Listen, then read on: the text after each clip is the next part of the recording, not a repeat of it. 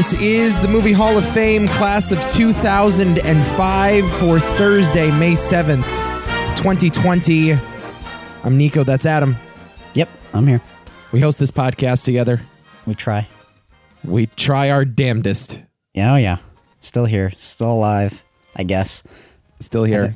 I think I can slowly feel myself dying. I'm at that point. I'm finally at the point where I'm dead and I'm decomposing. It's happening. I hate to break it to you, Adam, that point happened long ago. Oh, no. Long ago? I'm only 25. Long ago. What? I'm not sure when, but I know it happened already. That's not that bad, is it? Shit. Now, No. you're a dead carcass. You're just a walking, talking dead carcass. Fuck. You're like Griffin Dunn from American Werewolf in London. I was just watching that the other day. Of course you were. I watch that movie constantly. Yeah. It's like RoboCop and American Werewolf in London are always on in my house.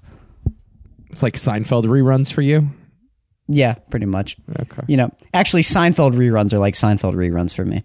Got it. I watch Seinfeld for God's sakes, you know? I watched that special that you were at the other day, by the way. Oh, yeah. Yeah. Yeah. I enjoyed it. Good. Yeah. I thought it was fun. A lot of those bits I had seen other places because he performs, I think the thing about Jerry is that he performs the same material over like 15 years and never changes it out. So I saw him perform some of that material on the Tonight Show and stuff and Letterman. So some of it was familiar to me already, but yeah, it looked like a fun time. I'm sure you had a blast. Well, like I was saying, it's one of those things where it's like, even if you're familiar with the stuff that he's said before, it's just, I don't know, it's just something about Jerry. It's fun to just sit in a room and have him talk to you. So comforting. Yeah. Like an old friend. Like an old friend. You can't not enjoy it. I completely forgot. I got to remember to mention that to Abby because she's going to want to sit down and watch it again. I am fairly certain that you guys did not make the final cut. Shit. I'm fairly We're right certain. there. We were right there. Unless they showed the back of your head at one point. There's no fucking way we were seen. We're literally all the way in the back on the bottom row or something. Okay. Yeah, and we could see it very well, but there's no way a camera got in there to see us. Right. As if we were that important. Yeah. One of the cool things about it, not to talk too much about Jerry Seinfeld's latest stand-up special on this movie podcast, you can tell that it was filmed with a rogue audience. This was not an audience that was prepped to go to a stand-up comedy special. Usually what they do is they give out those tickets for free and they try to select the best of the best. They don't give the audience drinks. They don't give them snacks because they want it to look like a professional TV production. Mm-hmm. But yeah, people were just walking in and out of the frame constantly. There were beers in hand. Really? People were screaming at the stage. It felt like just another night out at the Beacon Theater. It didn't feel like a rehearsed stand-up special, and I appreciated that quite a bit. Well, yeah, we were all surprised. I mean, they basically told us beforehand, yeah, guess what, guys? It's a Netflix special. And I think I must have been the only one in the crowd who was like, yeah, the camera setups here are very high profile. They're a little complicated. Why is that there? Why is there a crane? There's a techno dolly at the left side of Jerry. What the hell's going on? Right. And then it made sense. Why are there IMAX cameras in the Beacon Theater on Broadway? No, I literally was like, well, he's a billionaire. He likes his expensive shows. You know, is this going to be shown in real D? Yeah, they'll give us edited copies as soon as we're walking out of the theater because that's how Jerry rolls. Yeah, that's what I was expecting. High frame rate. They're doing the Ang Lee thing, you know?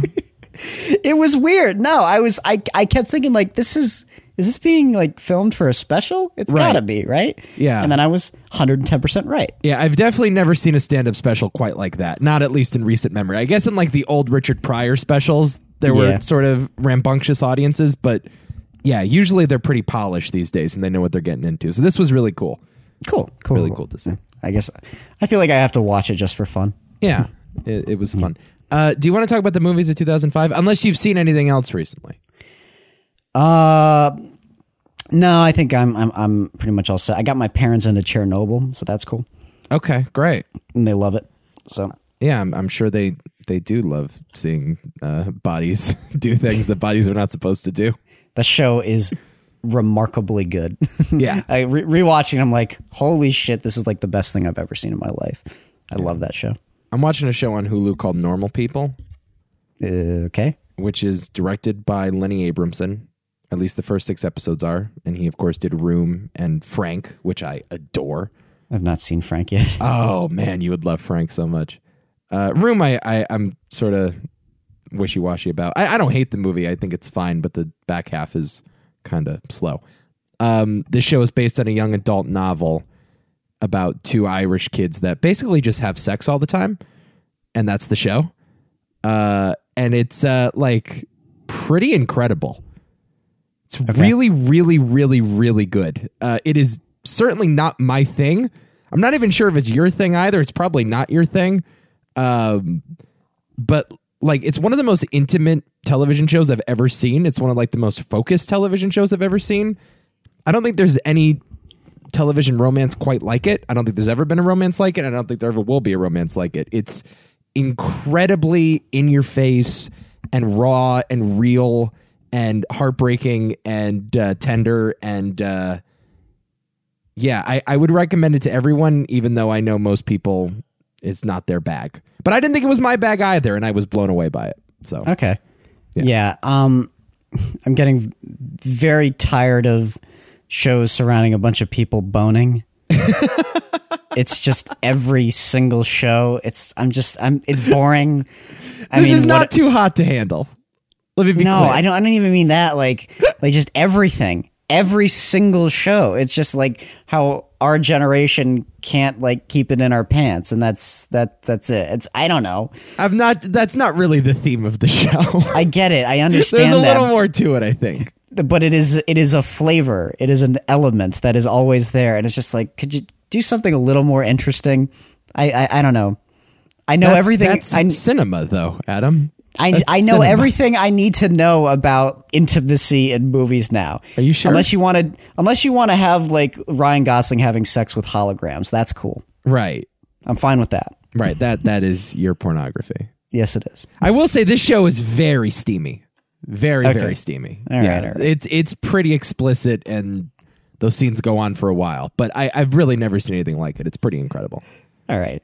I'm just saying, it's like, ooh, we got a great idea. Let's have the leads have nothing but sex the entire Well, that's time. what kids do. That's not all that kids do. Well, it's what they do when they like figure out what sex is. It's not the most interesting thing about kids, though. Just watch the show. Just Jesus. watch the show, okay? Because you're not giving it a fair shake. We're already arguing. Okay, Right. I'll watch it and I'll love it like Mad Men. That being said, season 5 of Mad Men is not good. What? Not good. What? Pretty bad. Season 4. Season 5? Season 4 was incredible. Basically every season 1 through 4 was pretty much incredible. The suitcase is in what season? Oh, I don't know. Maybe I haven't gotten to that yet. The suitcase is where Don and Peggy sort of just hang out in the office for a night. Season 4. You've seen that episode? Yes. Okay. Okay. That was all right. great. I thought it was in season 5 for some reason. No, I'm on the season where he's married to Megan. Yes. What's her name? Megan. Right. And he's he drove away from her in that like little mall. Oh, and Joan is broken up with her army boyfriend, and I was like, what is going on? Oh no, yeah, you're at where they go to the inn, right? The diner, the Howard Yeah. Johnsons. Yeah. That's a great episode where they have like the multiple timelines and they tell it out of order. It's awesome. It's weird. It's like again, I don't do well with things that are juggling 25 tones. And I'm just like, I don't know how to feel in a given scene. It just wasn't working. And yeah, so Well, as far later as Mad Men definitely does attempt that. yeah. Because I like, and even because I've been watching it with Abby, of course, and we're just like, what is happening? Like, did we miss an episode? And it's like, no, they're just being funny about it. So yeah, season 5, I'm not jiving with all that much, but Okay, I don't know. you're maybe gonna it'll- hate season 6 then, Oh no. because I actually think season 5 is pretty remarkable. I think it's one of the better Really? seasons of the show. Yeah. I think season 6 definitely takes a nosedive, and then season 7 it recovers. Cool. I'm excited for that. But yeah, I mean, it did you get to the Beatles episode yet? Rolling Stones? I got to that. No, where they want to go, where Don's daughter wants tickets to go see the Beatles. No, I haven't seen that yet. All right. Man, I fucking love that show. That's too bad that you don't like season 5. Yeah, it's not working yet. No, it's not like terrible. I'm just like, what is this? You know, I think your mileage may vary on Megan too. That's part of it. Well, my mileage varies on a couple characters that it kind of goes in and out. It's interesting. Like I will go from like loving a character to hating them to back and forth. And I don't know, maybe that's the point. Do you love Pete yet? No, dude. I don't know what you're talking about, but fuck Pete Campbell. Jesus Christ, what a piece of shit. You have a lot of shades of Pete Campbell in you. I don't know if you know that. I have shades of Pete Campbell? Yeah, you do. I'm going to have to actually... physically? Do I kind of look like him? I'll let you interpret that for yourself. What have I done that is even remarkably like Pete Campbell? You got some Pete in you. I'm not a slimy weasel of a person, regardless of what you think. I don't care what you say. That is the funniest thing you've ever said on a podcast. Oh, fuck you. That is the funniest thing you've ever said. I thought you'd get a kick out of that. Let's talk about the class of 2005 here. Sure. 6 movies nominated. Again, they're 40-Year-Old Virgin, A History of Violence, Sin City, Match Point, The Descent, and Brokeback Mountain. Somehow I feel like these are the only 6 we could have nominated, but also the 6 worst choices. This is what I don't understand, because I think these are all like really good movies, like across the board. They're all good, and I don't know if I would have nominated anything else. I mean, I said this on the last podcast. I think 2005 is just a really weak year. And I think the early 2000s in general were a pretty weak period of filmmaking. It could be the weakest period of filmmaking we've ever seen since like the 30s or 40s. So, okay. Yeah, I don't know, man. I went back and forth on a lot of these, not because I feel strongly about a number of them, but because I'm so indifferent to a bunch of them. I feel like the more indifferent I am to a year, the harder it is for me to nominate 6 movies. Yeah. Okay. Yeah, I guess so. Like, I like a lot of these movies. I'm not as so indifferent towards some of them. Although there's at least one, I believe, on the list that I am kind of indifferent towards. That, like, I don't dislike any of these movies. Spoiler, but like, yeah, like there's, I don't know. I thought it was pretty clear cut. There's even some that I would have liked to have nominated. So, you know. Okay. Here's one of the problems that we're having, I think. And that we've had, frankly, for the past year. Tell me if you agree or not. The nature of this podcast makes it so, like, we hate on movies that we shouldn't have to hate on. Yes. Because this podcast is about hierarchy. We often rank things, we nominate things, we induct one. Which is stupid, by the way. Yeah. It's dumb. Well, I mean, it makes for fun podcast material, but like, I don't think that it makes always for great conversation about film. Do you know what I mean? Depends. Yeah. Well, again, it depends entirely on the types of films I think that we nominate, or if we discover something. Like, again, the Godzilla pod was a good idea, surprisingly, I think. Yeah. Well, the thing about the Godzilla pod, although I didn't love a lot of the Godzilla movies, is that I was able to approach it with sort of a remove. Mm-hmm. I didn't feel too strongly about one movie over the other, and I just sort of sat back and let the movies do the talking for themselves. We've reduced filmmaking to a, to a sports hall of fame. Like, we've reduced it to this structure where one movie has to be better than the other in order to get inducted, and we lose a lot of the nuance. Well, that's the thing is that, but the other problem is that a lot of times the obvious one is the one that gets in, and it's like I back up on that a lot too, because I generally will come at that with a bit of hostility in the sense that I don't always believe that the quote unquote obvious one should necessarily get in. Well, yeah, we always don't think that it's the best. Yeah, yeah. There are plenty of movies, like, even if it doesn't jive with the genre that we like, I'm just like, I just think this is the best movie. Like, when we did, 1987, I had very strong opinions about Predator. Right. I still think that was the best movie of that year. And I had very strong feelings on Broadcast News, by the way. Yeah, but we run into things like that. But it's very obvious. Like, you would go with Broadcast News and I would go with Predator. Right. It's like, you could not be more obvious if you tried. Yeah. Yeah, I just think, like, we get into arguments sometimes, because if you recommended some of these movies to me separate and apart from this podcast, I'm sure I would enjoy them a lot more. If I can just watch them in a bubble let's take the movie for what it is. Did I enjoy it? Did I not enjoy it? Yeah. But So in this, in this scenario, what I have to do is weigh these movies against the movies that were not nominated. Yeah. And so now I knock the movies that are nominated because I feel like other movies are more deserving. Well, that's what I was going to say. You have the other movies in mind. You can't just sit and appreciate them as they are. Right. Which I try not to do. I again, which is why, I know sometimes we can't help it, but every once in a while things like squeeze through the cracks, I mean, Francis Ha was a good example of that, where I just stopped everything and just loved the movie for everything that it was. Sure. And I did that with Last Picture Show. Yeah, exactly. So it's cool to discover stuff like that, but I do also agree this is not the best way to be watching movies. Right. If they're new. We get lucky every once in a while, and we pick a year where we've seen every single movie. Sure. But, that's. But sometimes often. even then, though, sometimes we get into childish bickering, because we're so attached to some of the movies, and we feel the need to defend it. Blade Runner versus E.T. was a perfect example. Yeah. Which, in all honesty, though, like the ultimate conclusion is pretty much what should have happened to begin with when you think about it. If you're to honestly disagree with the fact, honestly, The Thing should have been put in there along with those other two. At the end of the day, like, all three of those movies are just as deserving as far as I'm concerned. Okay. Well, that's all that being said, yeah. I will try my best to not devolve into childish bickering today. I will do my best. But I just can't help but think that this is a very weak year, and I think you nominated some like mediocre to bad movies.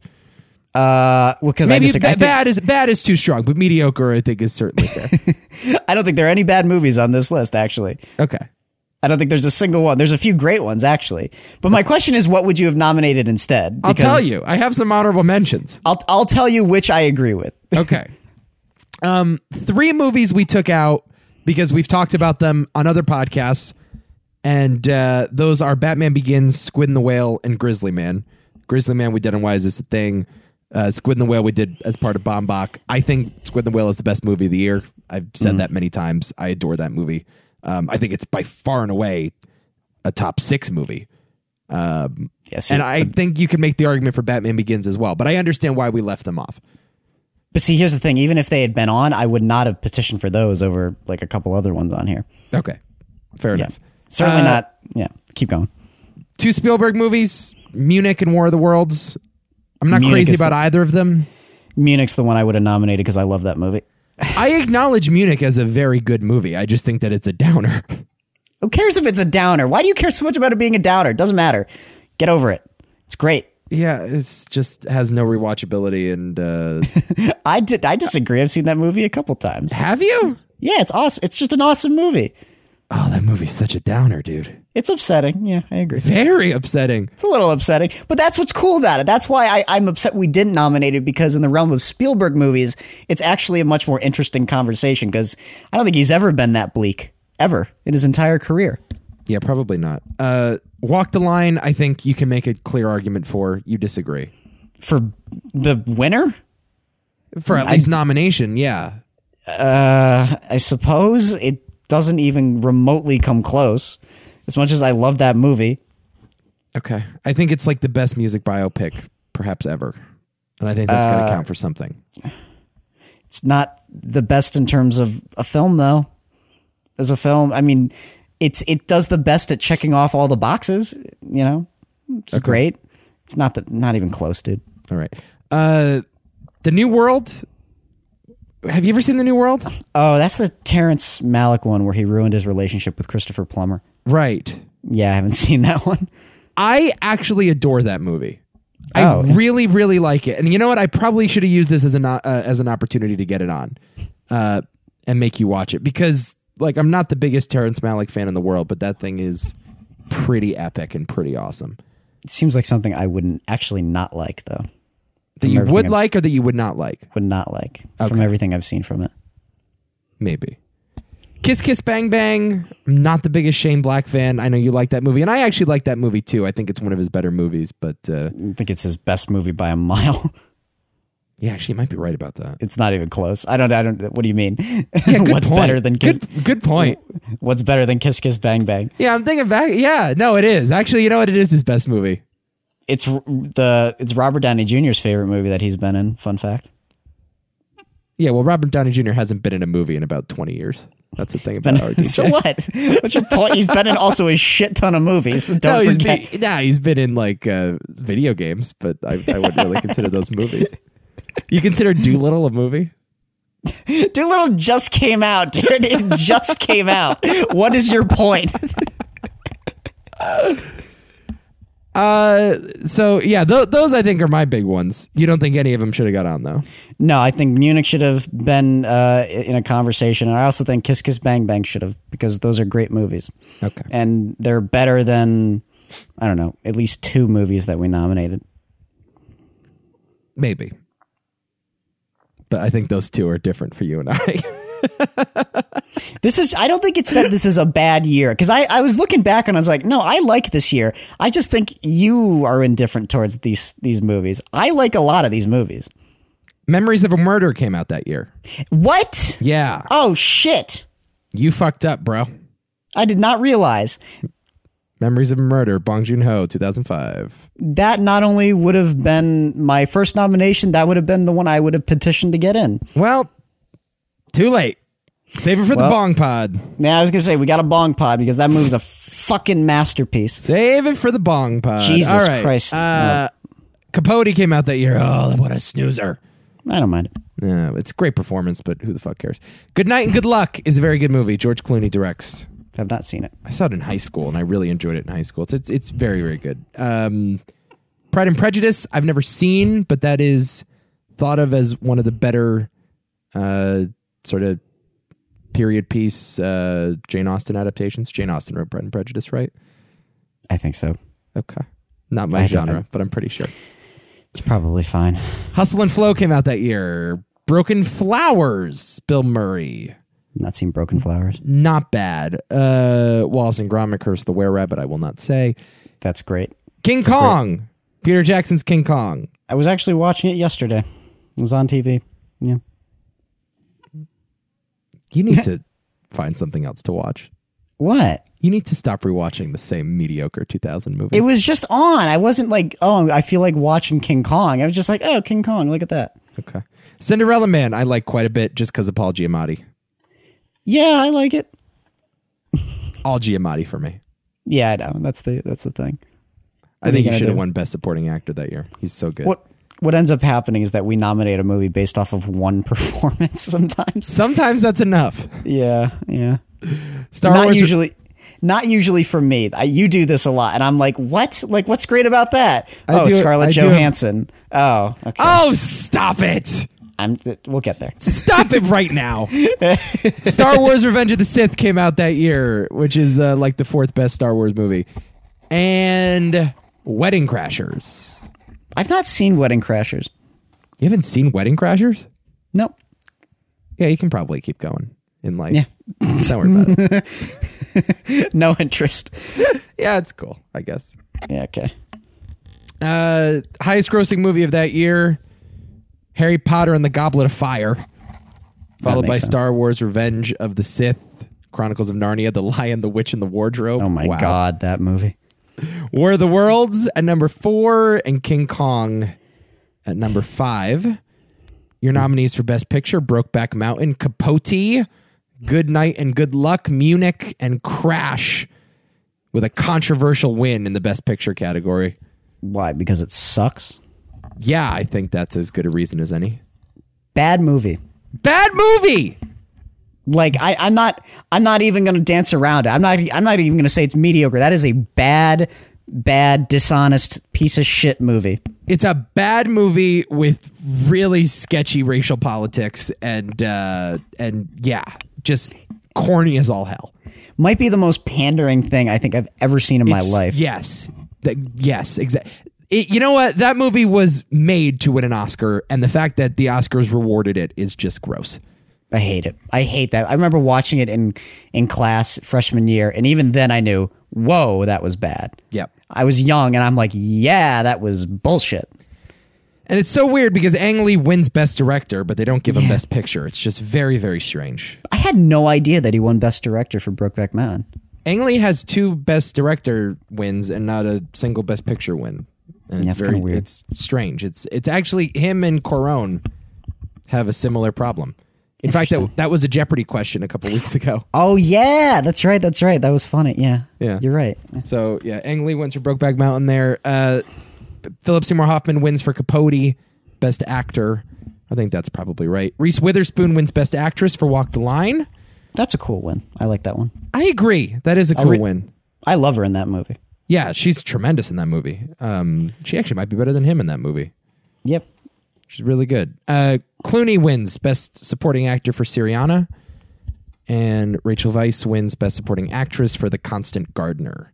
The thing about Clooney is that you could have just given it to him 5 other times. Is that his only win? Yeah, it's just strange. It's the same thing that happened to Leo. They gave it to Leo for like his least interesting performance, and now they feel no need to give him another one. Thing is, though, I mean, Clooney does Clooney in every movie, though. So I'm not like blown away by Clooney usually ever, but he's just good at like that, and he's a fine presence, I suppose. But he never breaks out of that. He could have made a case for The Descendants. Okay. He's good in that movie. He's actually really good in that movie. And the National Film Registry only inducted one movie from 2005. It is actually the National Film Registry's most recent film. Yep. And that film is Brokeback Mountain. Mm-hmm. That I did know. Here we go. 40-Year-Old Virgin is first. Okay.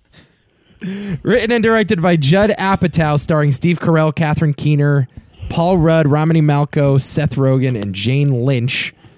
A few years back, the New York Times ranked the top 25 movies of the 2000s so far. 40-Year-Old Virgin came in at number 25 on that list. Goated by his buddies, a nerdy guy who's never done the deed only finds the pressure mounting when he meets a single mother. Yep. I nominated this one, and the reason why is, first of all, I think it kicked off a wave of buddy bro comedies. And I guess that's not for the best. There have been a lot of shitty bro comedies over the years. It is the first Judd Apatow movie. It is the Judd Apatow movie that we think of first when we hear Judd Apatow. And it is also the star-making role for Steve Carell. He had been doing The Daily Show for a while. He was, I guess, in Bruce Almighty at the time. He was in Anchorman. He was, a veteran comic actor for many years. Did this sketch when he was a part of Second City and used this character as part of improv sketches over the years. And he finally gets the lead in this movie, and it's his idea. He co-wrote the thing with Judd Apatow. He also starts doing The Office around the same time. And here he is now, Steve Carell, one of the biggest, I think, just actors, period, in the world. So I think it's like a very important movie for a number of people's careers. And I also think that it's a very important movie for the genre. And I would argue that its imitators have taken the wrong lessons from 40-Year-Old Virgin. What say you? I have like nothing to say about this movie. Oh, come on. Be nice. And I would no, it's good. What do you want me to say about it? I appreciate the careers it kicked off, but then again, I also don't appreciate what came of it in a lot of ways. I mean, it ultimately builds to The Hangover, honestly. It does. Which started a whole new wave of things, which it's not exactly a great legacy in that sense, but I mean, the movie's very, very funny. I mean, I like it for that. Well, that's as good a reason as any to like it. I guess what is there to talk about with this movie? You don't acknowledge that it was sort of an important comedy for like the history of American comedy? You don't see it as that?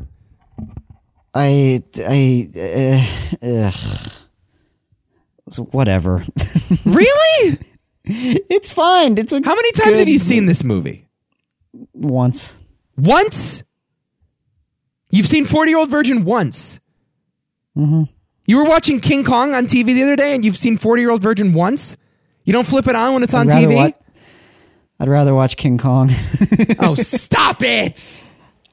Dude, yeah, like what is there to talk about with this movie? It's fine. It's perfectly fine. No, I think it's more than fine. I actually think it's one of the best comedies of the 2000s. I really do. I seriously do. I like I find I like Knocked Up and Anchorman a lot more. I like Anchorman the most out of any of the 2000. Sure, Anchorman's the best, but and Anchorman will be nominated when we get an opportunity to talk about it. But I think that this is in the conversation, and I also think that it kicked off a wave of bad imitators who saw the movie, thought, "Oh, here's Seth Rogen and Paul Rudd calling each other gay for liking Coldplay. Let's make a bunch of bro-y movies about guys that are bad with women." And I think that they didn't take the lessons of 40-Year-Old Virgin to heart, because this movie has a lot to say about masculinity and about immature bros that are unable to grow up, and about sex and about relationships and about love. And I think that like it's got a ton of heart, and there's a lot to say underneath the surface. And like The Hangover doesn't have a lot to say underneath its surface. And, I think that it's unfair to blame 40-Year-Old Virgin for the sins of the movies that came after it. I don't know. I've never been impressed by those things. Like, I think what, I guess Judd Apatow was going for, like, made more sense to me in Knocked Up. Okay. I like Knocked Up a lot more than this movie. I like them both. I like this one. Yeah. The like Knocked Up just spoke to me more. It made more sense. It was a little more grounded, honestly. I don't know. I think a lot of the silliness of this movie takes away from what I would otherwise look at as some interesting like family themes or friendship themes, just social themes in general as to what it means, like you said, to be a man. But I don't know. A lot of the style of comedy doesn't invite me to think about it any harder than just, oh, it's nice that it's there. You know? You think it's just immature raunchiness? It's hard for me to break that. I don't know. And because I watch this movie, and unlike in The Hangover where it's like, oh yeah, I would like to spend a weekend with these dudes in Vegas, I don't find these characters to be appealing in any way, shape, or form. Like, I don't know why any woman would want to date them or why any man would want to hang out with them. And I think like that's an important distinction between this and other bro comedies of its kind, is you pity these people and you kind of feel bad for them, and you acknowledge that they have no idea how to treat, talk, or date women. And that's not just including the Steve Carell Virgin character. In fact, Paul Rudd and Romany Malco and Seth Rogen may have less of an understanding of how women work. So I do think the whole time, like, the movie is passing judgment on their lifestyle, and it is advocating for a more mature outlook on the world, and it's advocating for like the maturity of women. And I think like that's one of the problems of the last 20 years in comedy, is that we started this like bro-y hyper masculinity phase, and the women in those movies were portrayed as mature and emotionally sound and smarter than the guys. Catherine Keener is the most mature character in the movie here.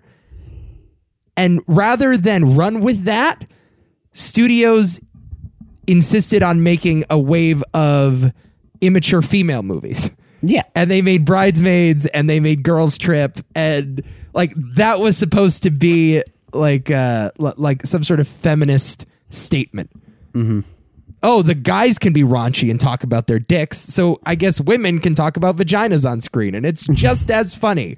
When really, like, no, like this is a negative quality about most men, and women should not aspire to it.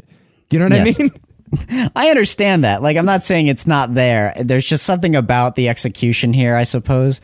It's not like, I don't think this is a bad movie at all, but I again, like, it's one of those things where it's like, I watch it, I was like, oh, that was really funny. And it's nice that it satirized the way these men usually are. Cool. But I don't really leave the theater with much of an impression aside from that, I guess. I don't know.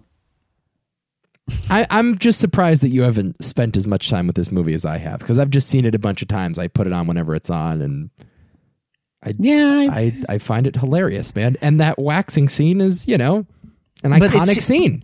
It's scenes like that, though. It's like, it's at the core, it is still this kind of movie, and it's like, all right, well, fine. I think there's more commentary than you're giving it credit for. I'm not saying there's not commentary, but like the depth of the commentary, it's not like, you can comment on something, but you, like, I don't know, the movie feels like it's doing it quite broadly. It's not nearly as interesting. I mean, to its credit, with a movie like this, I don't expect it to be as like thought provoking as a fucking like Charlie Kaufman movie, but at the same time, it's just like because of its style, I never felt invited to go back and like really like sit with those themes and have them work on me, maybe in the way that they worked on you. I don't know. Okay, well, let's agree to disagree on that then. It's good. That's a good movie, but like, I don't have much to say about it other than the fact that it's a good comedy.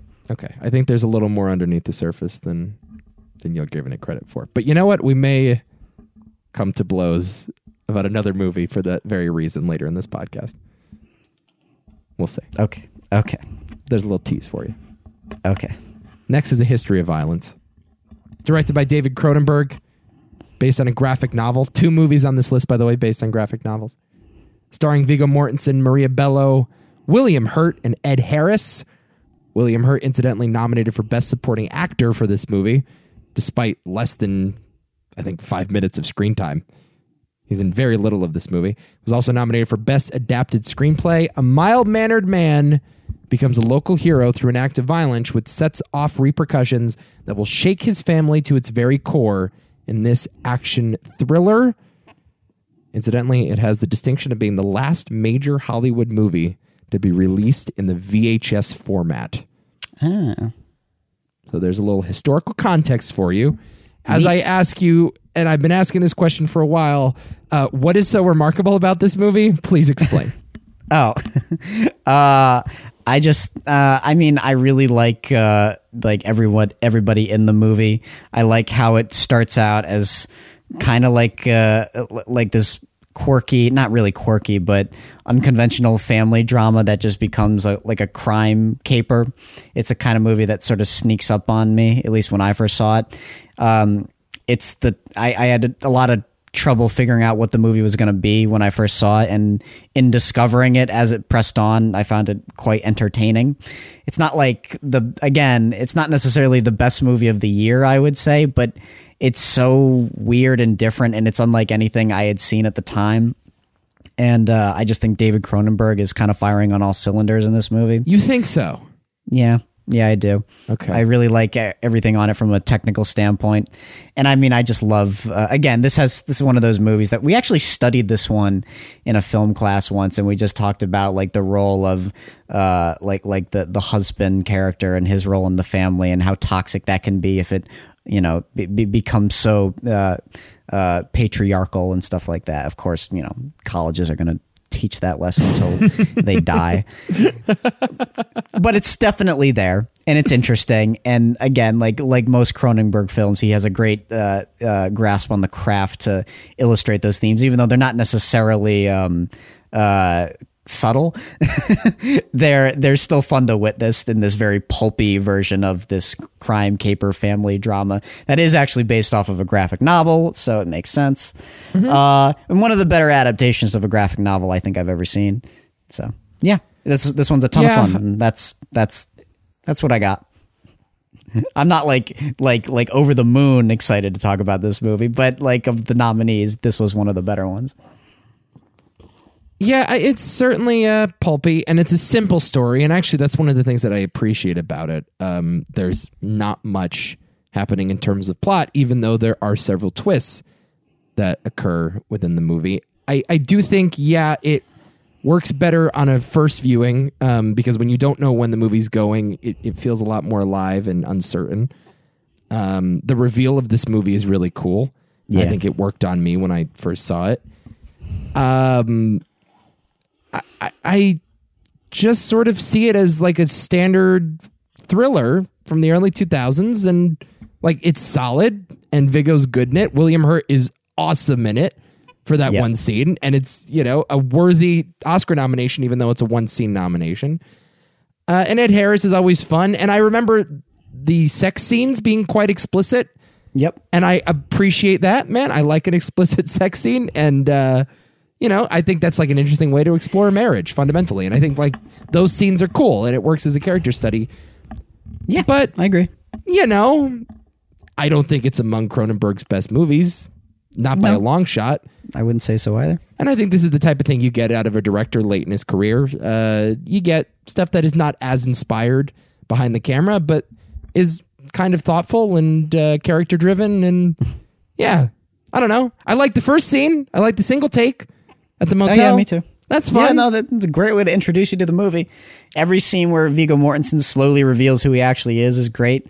I think the storytelling in here is pretty wonderful, and how they lay out the pieces. I quite enjoy it. To your point, I've only seen it once, so maybe on repeat viewing I wouldn't be nearly as compelled by it. But I just remember first seeing it and being like, "Yo, this one's fucking awesome." Like I said, it's not necessarily the level of like what the fucking that The Fly or Videodrome is, for example. Right, sure. We need to talk Videodrome, by the way. Okay. But again, like I thought it was interesting to see a director still kind of keep up this level of craftsmanship, because honestly, someone like David Cronenberg is not necessarily the kind of director I would think carrying on like a prosperous career. I mean, a lot of filmmakers like him that came from like those sort of B movie aesthetics or genres, I don't know. They actually get lazier and even less inspired, and they just start making things for like a cheap buck. And you see that happen with like the John Landises of the world. Yeah, it is very rare that someone like Cronenberg has a career outside of the 80s. No one who makes Videodrome or The Fly should carry on to the 2000s. It's just we don't have.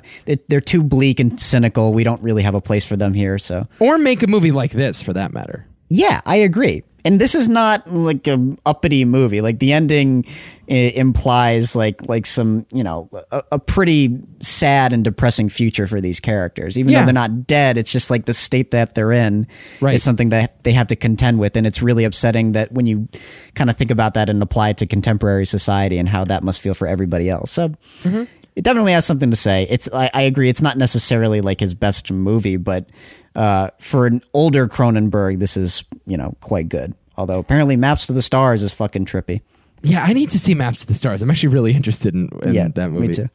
Yeah, it certainly has a lot to say. It has something to say about identity, and I don't want to spoil the movie too much, but it's implied that the main character has a bit of split personality, and I like where they went with that. I like that Viggo's alias, if that's even the word, or his former self, is what ultimately saves his current self, and how it's impossible to escape the past, and also it's important to embrace the past in order to survive. Because it asks those questions as to what is more valuable. Like you could question the morality of one part of yourself, but if it's keeping you going, is that really a bad thing? I mean, the thing is that his character just doesn't survive if he buries his former self completely. He needs his former self in order to protect his family, even though his former self is what got his family into trouble to begin with. So yeah, it does ask some pretty interesting questions.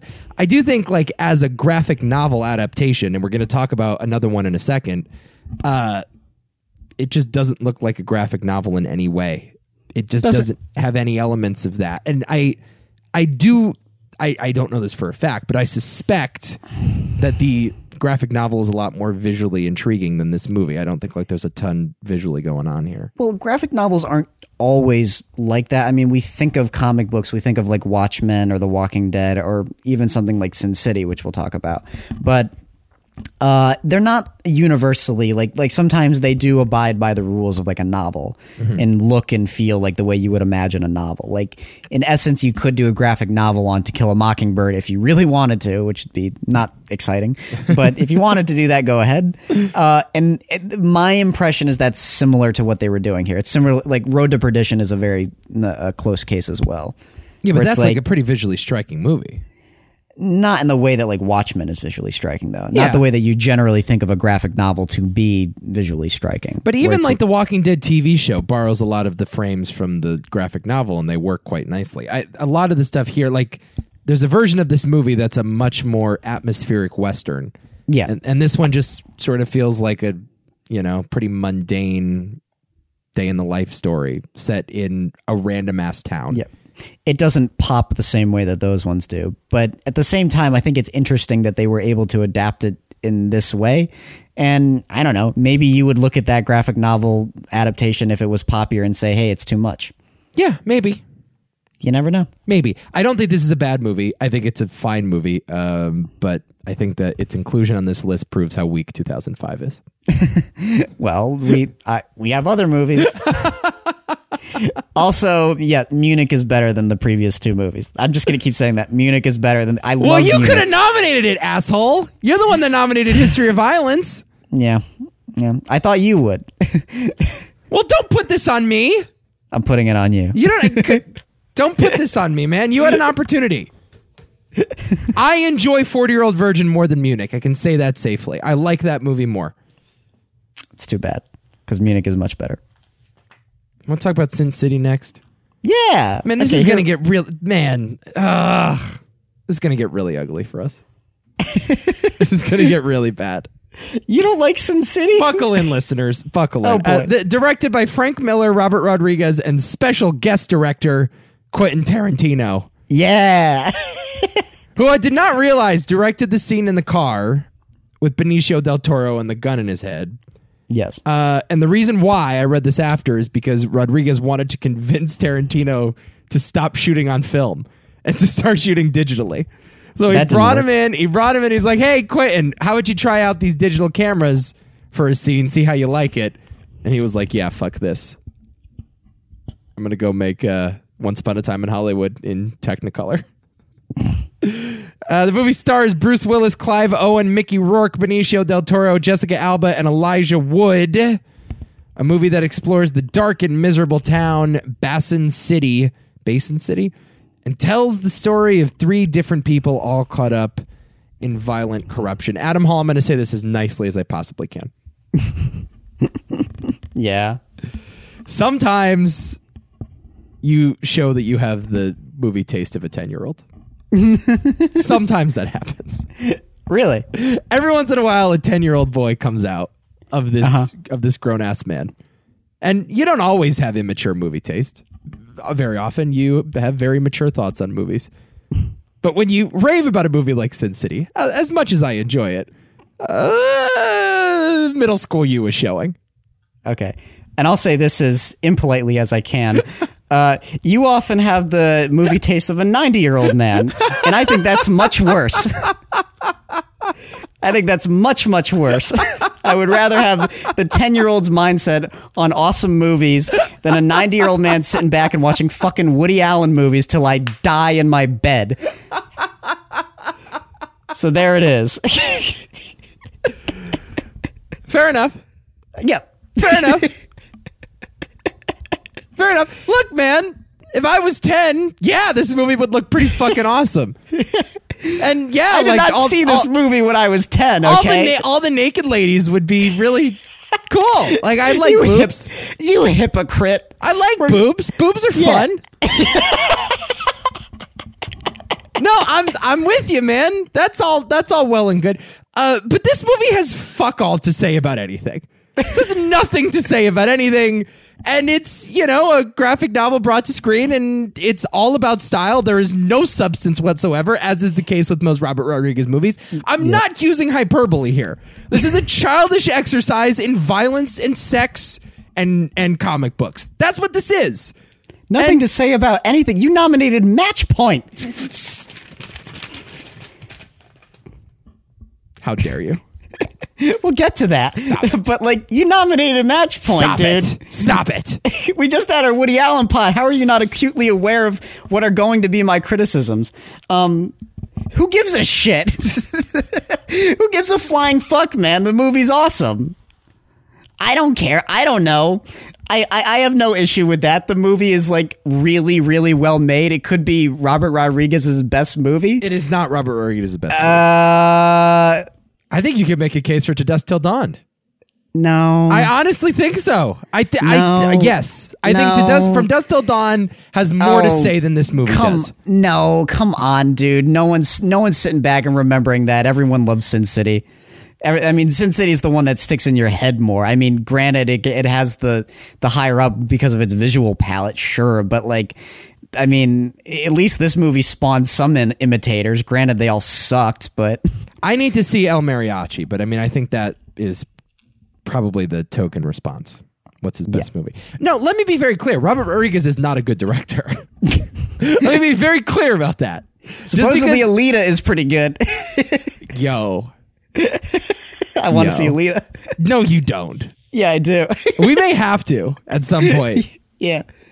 But no, he's not a good filmmaker. Just because he hangs out with Tarantino and Tarantino likes keeping him around, he's not a good filmmaker. Mm-hmm. He may be an important filmmaker for the history of like independent cinema, but no, not good. And this movie is, you know, what you expect out of Robert Rodriguez, which is some boobs, some violence, some cool colors, and, you know, nothing to say. In fact, like just a lot of like 10-year-old tendencies to spew. That's what it is.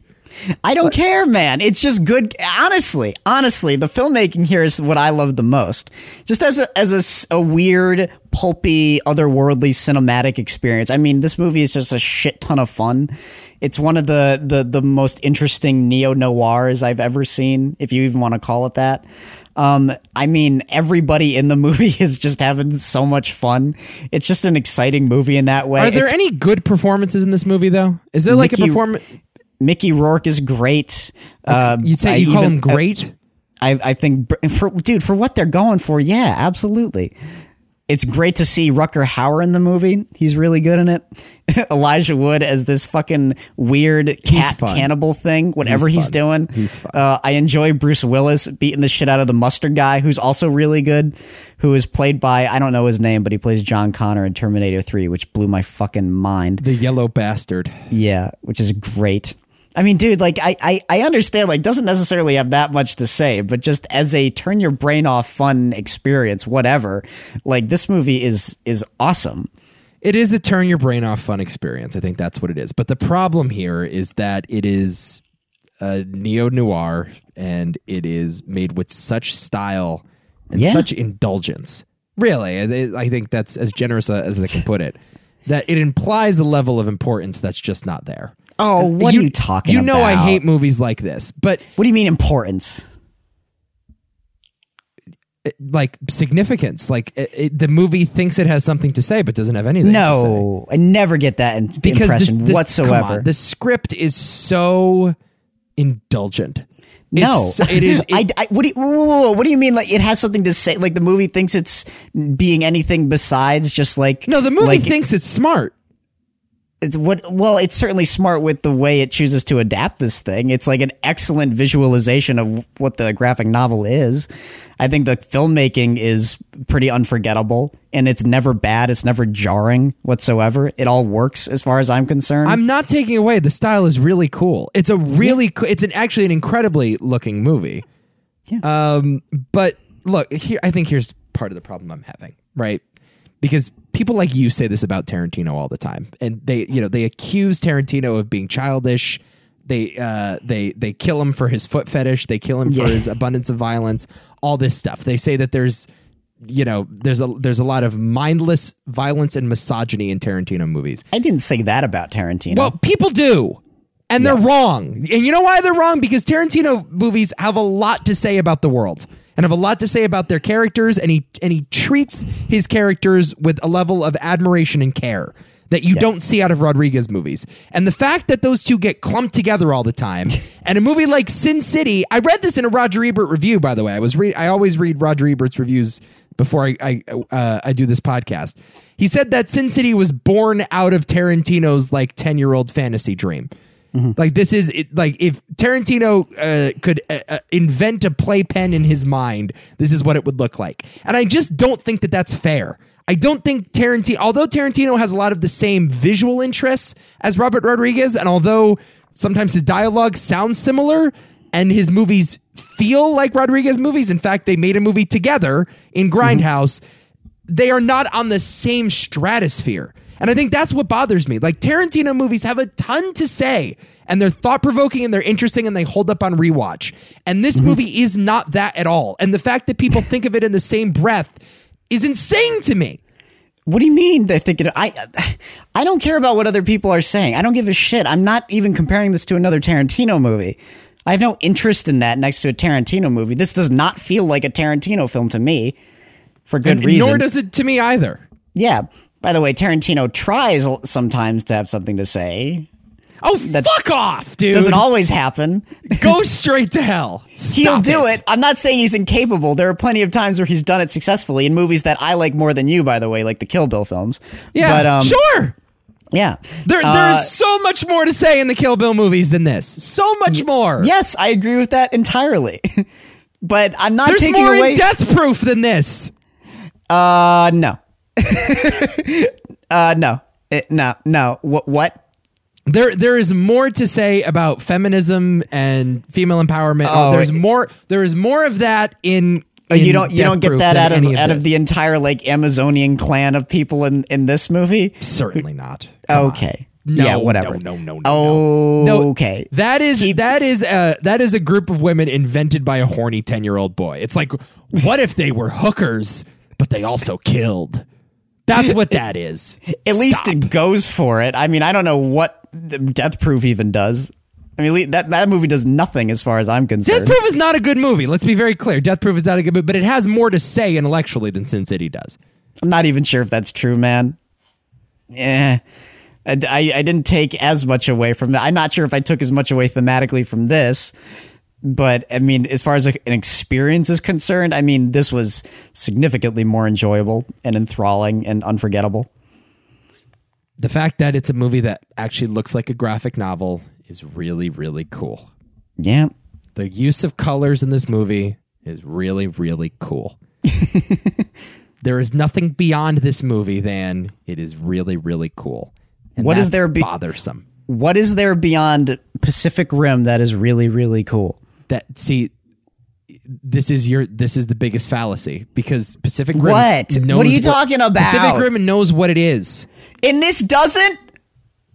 I would argue that no, it doesn't. What? I would argue that it doesn't. I'm yelling at you. What are you talking about?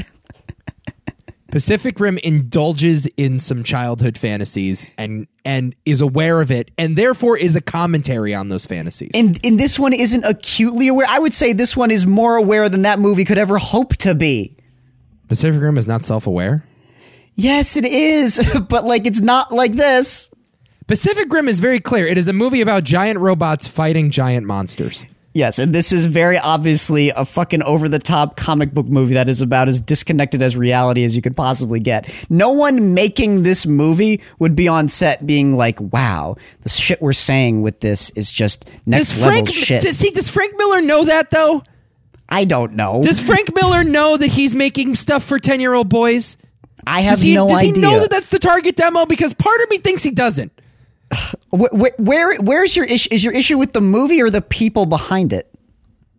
Well, I think they're one and the same. No, don't we talk about this all the time where we separate that though? And what we take away from the movie is the entire argument. But I still think that stuff is embedded in the movie, though. I still feel like you can see that in the movie. But dude, it's Robert Rodriguez's movie. At the end of the day, it really is. I disagree. I don't think it's. But I wouldn't say that. Because he literally steals frames from the graphic novel. That's why Frank Miller has a co-directing credit. He was on set and he designed a number of the shots. In fact, he designed most of the shots. You see those side-by-side stills. The frame of the graphic novel and the frame of the movie are identical to one another. But it's completely different from being the guy steering the ship, though. That's what I'm saying. I mean, that's actually unfair to Robert Rodriguez to claim that Frank Miller would be a co-director, as far as I'm concerned. I'll put him at a co-writer, sure. Listen, I'll read this direct quote from Rodriguez. He said that he does not consider this movie to be an adaptation so much as a translation. This is why there are no screenwriting credits in the credits. It's just story by Frank Miller, creator of graphic novels. There is no screenplay credit. Yeah.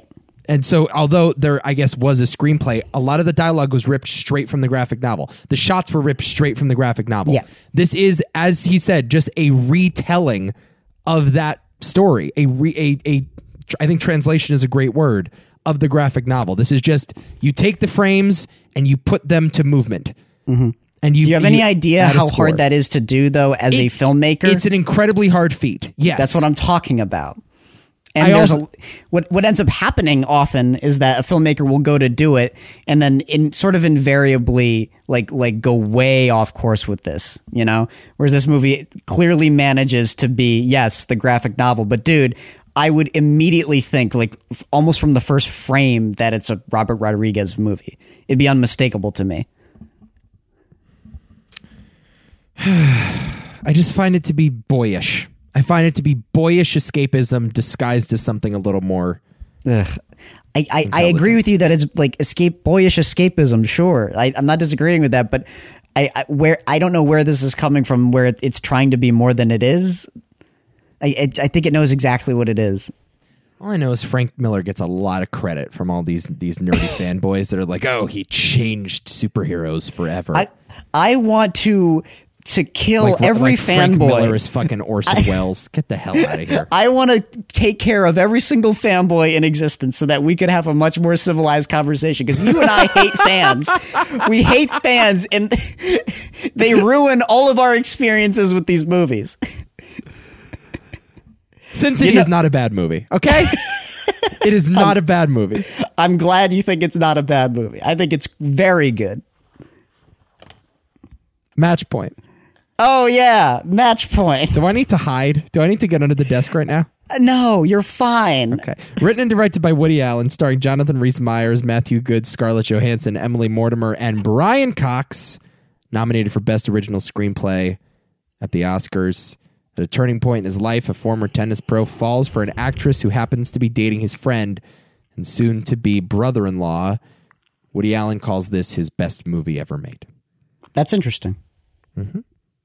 Yep. Well, I watched this one for the first time. Did you watch it 2 hours ago? Yes. So you haven't sat with the movie at all? Do I need to? I think you might have to. Really? I think so. I think generally that's how movie watching works. When did you watch The Descent? I watched it last night. Okay, that's good. Last night? Ooh, really? I'm surprised by that. Still not. You're not the only one. Still not that much time though to sit with a movie. I'd like Let me be clear. Wait a minute. I get The Descent. I get it. I get what it's going for. No need to ponder that anymore. You think I need to ponder Match Point? I think you might have to, yes. Oh my god. I take it you didn't like the movie. I liked the movie a lot. Okay. Actually, it's very good. But I have two sides of my brain in contention with this one. And unfortunately, to contradict what I just said before about separating the filmmaker, is the evil Adam winning out? Yeah, I don't know. Okay. But I probably would have liked this movie more had I not seen Crimes and Misdemeanors. Because again, the movie, if I take it as it is in a bubble, it's really, really good. And I enjoyed it a lot. And there's not much about the movie that I disliked, honestly. But whoa, this story is nearly identical to the Martin Landau story in Crimes and Misdemeanors. Mm-hmm. And again, this, I'm coming down on you for calling Wes Anderson repetitive, friend. Oh boy. Oh man. Dude, man. You're right, Wes Anderson's style is repetitive as all hell, and tonally it's repetitive, but at least he tells different stories. Woody Allen makes a movie a year, man. Yeah, and he should calm down. He should calm down, and I bet you they're all the same. Well, he's calming down now because no one's letting him make a movie anymore. Yeah, figures. But again, I thought I had that sense of deja vu with Crimes and Misdemeanors, but I was oh my god, this is literally identical. The only difference is that I like it more. And I'm shocked because Crimes and Misdemeanors is my favorite Woody Allen movie. I've talked about that. I mean, look, is there a huge difference between Manhattan and Annie Hall? From a story perspective? In a lot of ways, sure. Yes and no. Not really. Yeah. I mean, I don't know. He falls in love with a girl in New York City and, complication ensues. Yeah. There's not Woody Allen, yeah, sure. He makes the same movie every time with, I think, a different sense of style, though, in each movie, and I think that's the important thing. Oh, but this is what I'm talking about, though, is that I'm not sure. The thing I was criticizing about Woody Allen this time is that, usually he'll tell the same story with the same style and the same tone. That's not the case here, which is what made it so interesting. But I have found that that's generally the case. The only thing that was striking me about this one, I was like, oh, this is not funny at all. No. It's actually very dark, and it's maybe the bleakest he's ever been. By a mile. And yeah. And I watched it thinking like, oh, this is what I was missing out of like some of his cynical themes that he plays around with, but comically. And a lot of times it doesn't work for me when he goes in that direction, but here it made a lot more sense, and it was delivered in a much harder way. And even though generally speaking, it looks like a Woody Allen film, there are many instances where the camera floats throughout a scene in a much more ominous way that I wasn't used to out of him, or they're constructed or lit in a way that is much more indicative of a thriller.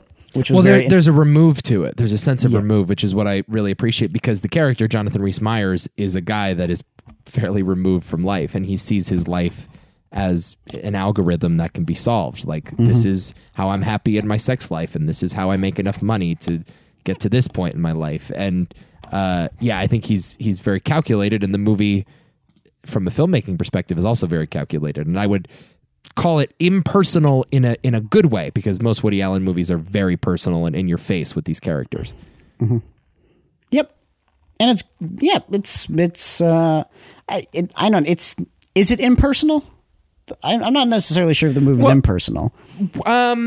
Impersonal, not in its style, but in its in its judgment of these people. Do you know what I mean? I think most Woody Allen movies, there's a tendency to justify bad behavior. It's certainly in the case of something like Manhattan. And even in the case of Crimes and Misdemeanors, you understand where Martin Landau is coming from. And I don't know about you, but I at least rooted for Martin Landau in that movie. This one, I don't think makes any ifs, ands, or buts about it. Jonathan Rhys-Meyers is a bad person who does bad things. Yes. And actually, maybe this is what it is. There is no Woody Allen stand-in in this movie. No, whereas not at all. every other Woody Allen movie, even the ones that he's not in, have a Woody Allen stand-in. Like in the case of Hannah and Her Sisters, Woody Allen is in that movie, but Michael Caine is the Woody Allen stand-in. Yep, that's very true. So I think this is the one movie where you can't pick out the character in the bunch that's supposed to be Woody. And I appreciate that about it. Well, that's why it felt so different tonally. Like I said, aesthetically, it's pretty much there, and the story is also there. But like, again, the general tone of it was so different from what I was used to, and not entirely of what I was expecting. It still has a lot of like Woody Allen tropes, I would say, but for the most part, I was like, yeah, no, it's interesting to see a movie that is not concerned with having any comic relief whatsoever, or having any self-awareness to what's going on. Like there's no attempt to turn towards the camera in this movie. It couldn't be less interested in that. And it's nice to see Woody kind of say that this is his favorite movie, because it's the furthest he's gotten from making something that's, separate from himself in a way. Sure. Which is what I liked about it. Yes. Yeah, and I think he feels the same way about it. The only problem, though, this is the thing that I'm coming back on in terms of, I just feel like he's said this before with a collection of other movies. And again, I don't want to come down on this movie too hard with that, but after we just did a Woody Allen pod, it's going to take me a year or so to forget about that. So my initial experience is like, okay, like it's a really good movie in a bubble. But from my perspective, it's like, oh boy, Woody, like I know you've been told there, me this done that. In terms of what you're trying to tell me, sure. Yeah, there's a scene in this movie where Jonathan Rhys-Meyers is reading Dostoevsky's Crime and Punishment, which is what Crimes and Misdemeanors was based on. And they both do, I think, deal with similar themes of justice and morality in the world.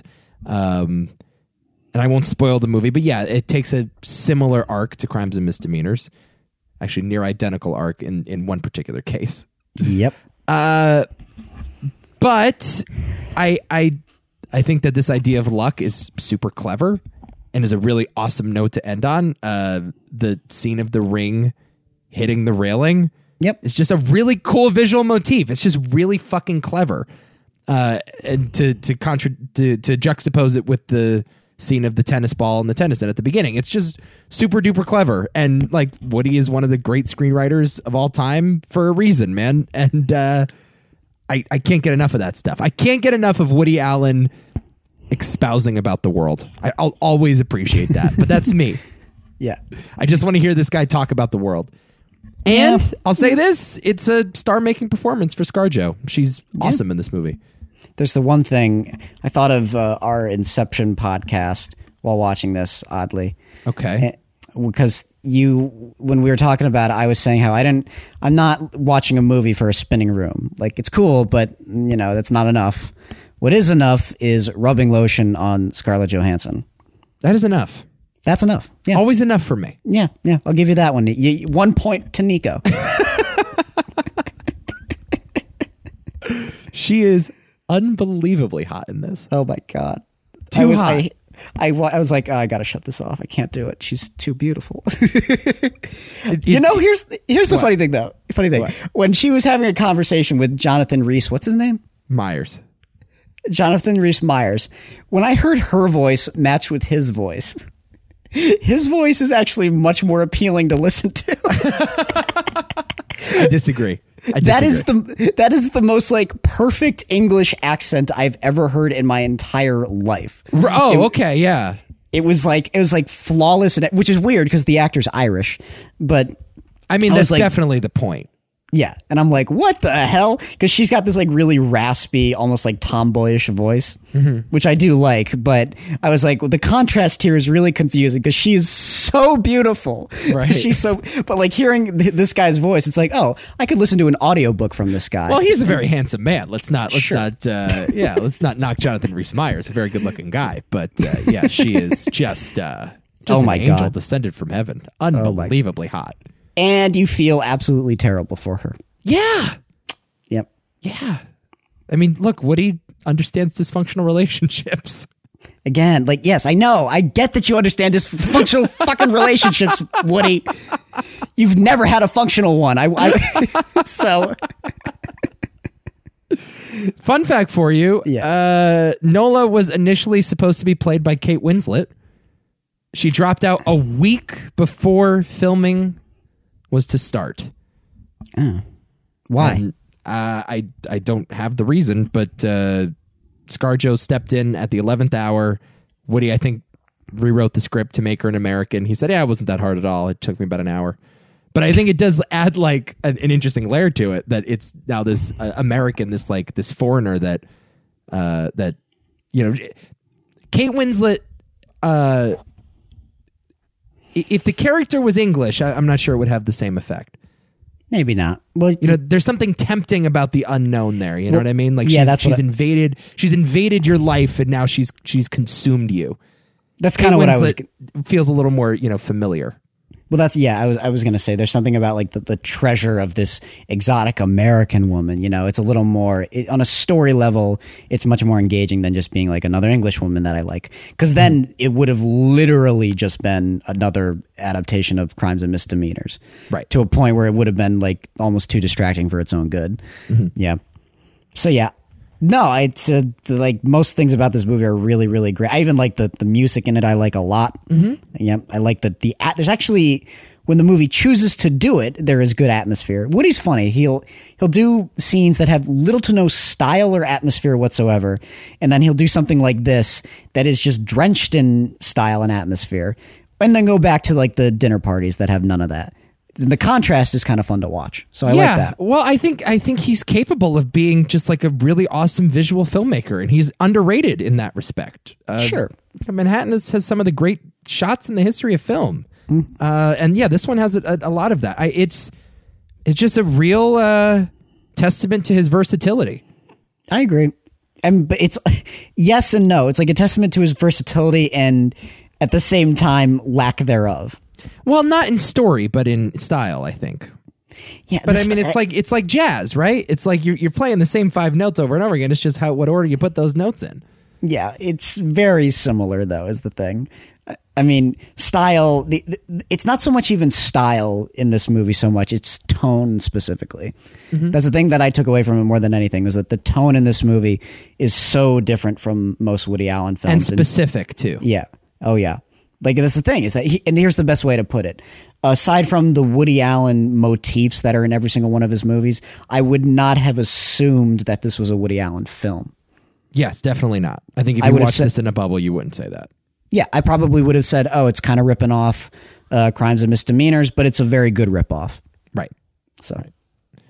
Yeah, I like this movie a lot. I also watched it for the first time about a month ago after we did that Woody Allen podcast. Yeah, I told you this, I think, right? That's right. I always forget. Yeah, I watched it right afterwards, and I kind of wish I nominated it because, I think I'd put this in the top 6 Woody Allen movies for me, or at least it's an interesting conversation too. I think Jabril should watch this. I think that's the point. He would like like Jabril. We know you're listening. It'd be very strange if you were not. You would like this one, dude. You would like this one a lot. Yeah. But yes, I do have to reiterate, I didn't take a lot away from it that I haven't taken away from his other movies. The luck thing is kind of interesting. Even then, like it's I feel like in a way it's been touched upon, and even honestly Crimes and Misdemeanors again. You know, and sort of like the flippantness of it all, and how you never really know it can, where things are going to land. The bad guy can just as easily get away with things as the good guy could fail entirely. That's just the way life is, and the meaninglessness. Literally, the conversation he had with the ghosts at the end felt to me exactly like the scene where Marlon Landau's sitting with Woody Allen in a lot of ways. Right. Yeah. Entirely. Yeah. So I get it. The dude has a limited number of interests, I guess, in his screenplays, but like it always works for me, and that's what it comes down to, right? Yep. Let's talk about The Descent. Oh, okay. Let's get to this. Written and directed by Neil Marshall, who I know as the director of 2 of the great Game of Thrones episodes. He has also directed Dog Soldiers, which is awesome. Okay. He also directed Doomsday, which is, I've not seen all of, but what I have seen, it's fucking nuts and not particularly good, but whatever. And he also directed Hellboy, which is a gigantic fiery piece of shit. Yeah. This one stars Shauna McDonald and Natalie Mendoza. Cave diving expedition goes horribly wrong as the explorers become trapped and ultimately pursued by a strange breed of predators. I did indeed watch this one last night around midnight. Oh boy. Not a good choice. Oh God, I was not well. Don't do this to me anytime soon, please. Don't do this. Why did you watch it then? Because I had time. What do you mean? That's why. Why didn't you watch it? You could have watched it this morning. Because I was winding down from Survivor last night, and I'm like, all right, let's flip on this UK horror movie. If you have such an issue with horror films, make it easier on yourself, even though I think you watched it in optimal circumstances, because that's when I would watch it. Well, but, I watched it to get the optimal effect. Let's put it that way. Oh, that's great. I'm proud of you, Nico, you sick bastard. Yeah, this is one of the scariest movies I've ever seen. Yes. It's really bad, man. It's really bad. The first half is almost worse than the second. In a way, yeah. You know what almost. I mean? Like the second half, I get it. Like, like a woman's getting her face bashed in with a stone, and another woman's getting hit in the face with a pickaxe, and these humanoid creatures are eating these women alive in a cave. Like, and there's a bone sticking out of a leg at one point. Not to say that the second is a walk in the park, but the claustrophobia in the first half of this movie, oh man. Yep. Just, you know what? Make it a cave movie. I don't need the weird monsters. Just make it a cave movie. That scene where she's crawling through that little crevice. Oh, and she starts having the panic attack and the rocks start falling on her. That's enough. I was not well during that. Oh, because I was thinking about you through that. I was like, oh my God. Like literally that scene. Because I was like, oh my God. Because Nico, I was thinking about that, and I was thinking about how easily you're put off by like mundane things that make you anxious. Yes. Right? And I was like, Jesus Christ, Nico in a small space with the possibility of rocks falling on him, knowing that he can't escape and he's 1,000 feet underground. Perfect. Bro, I have no fear of heights whatsoever. Put me on a tightrope on the Empire State Building. I'm cool. The second you put me in a small space, like I get serious claustrophobia. Ooh, this movie was fucking with you then. That was really, really bad, man. And like the creatures were terrifying enough, and the bones sticking out of people's legs were terrifying enough. But wow, that first half. Scary. I'm glad you found it to be one of the scariest movie experiences ever, because I had a very similar experience with this movie. As did my brother, as did my mom, who actually really, really likes this movie. Oh, no! Yeah, my mom I could really not likes it. imagine showing my mother this. This was a funny... Okay, so to give you a little bit of background, I, of course, nominated it, because who the fuck else? Yeah. This is a movie I saw a couple years ago now, and it kind of took me a while to see it because I don't know why. It's a UK film. It's slightly harder to find than Nightmare on Elm Street. I don't know, but actually a very like revered film in the realm of horror now anyway, because it's sort of widely accepted to be the best horror film of the 2010s anyway.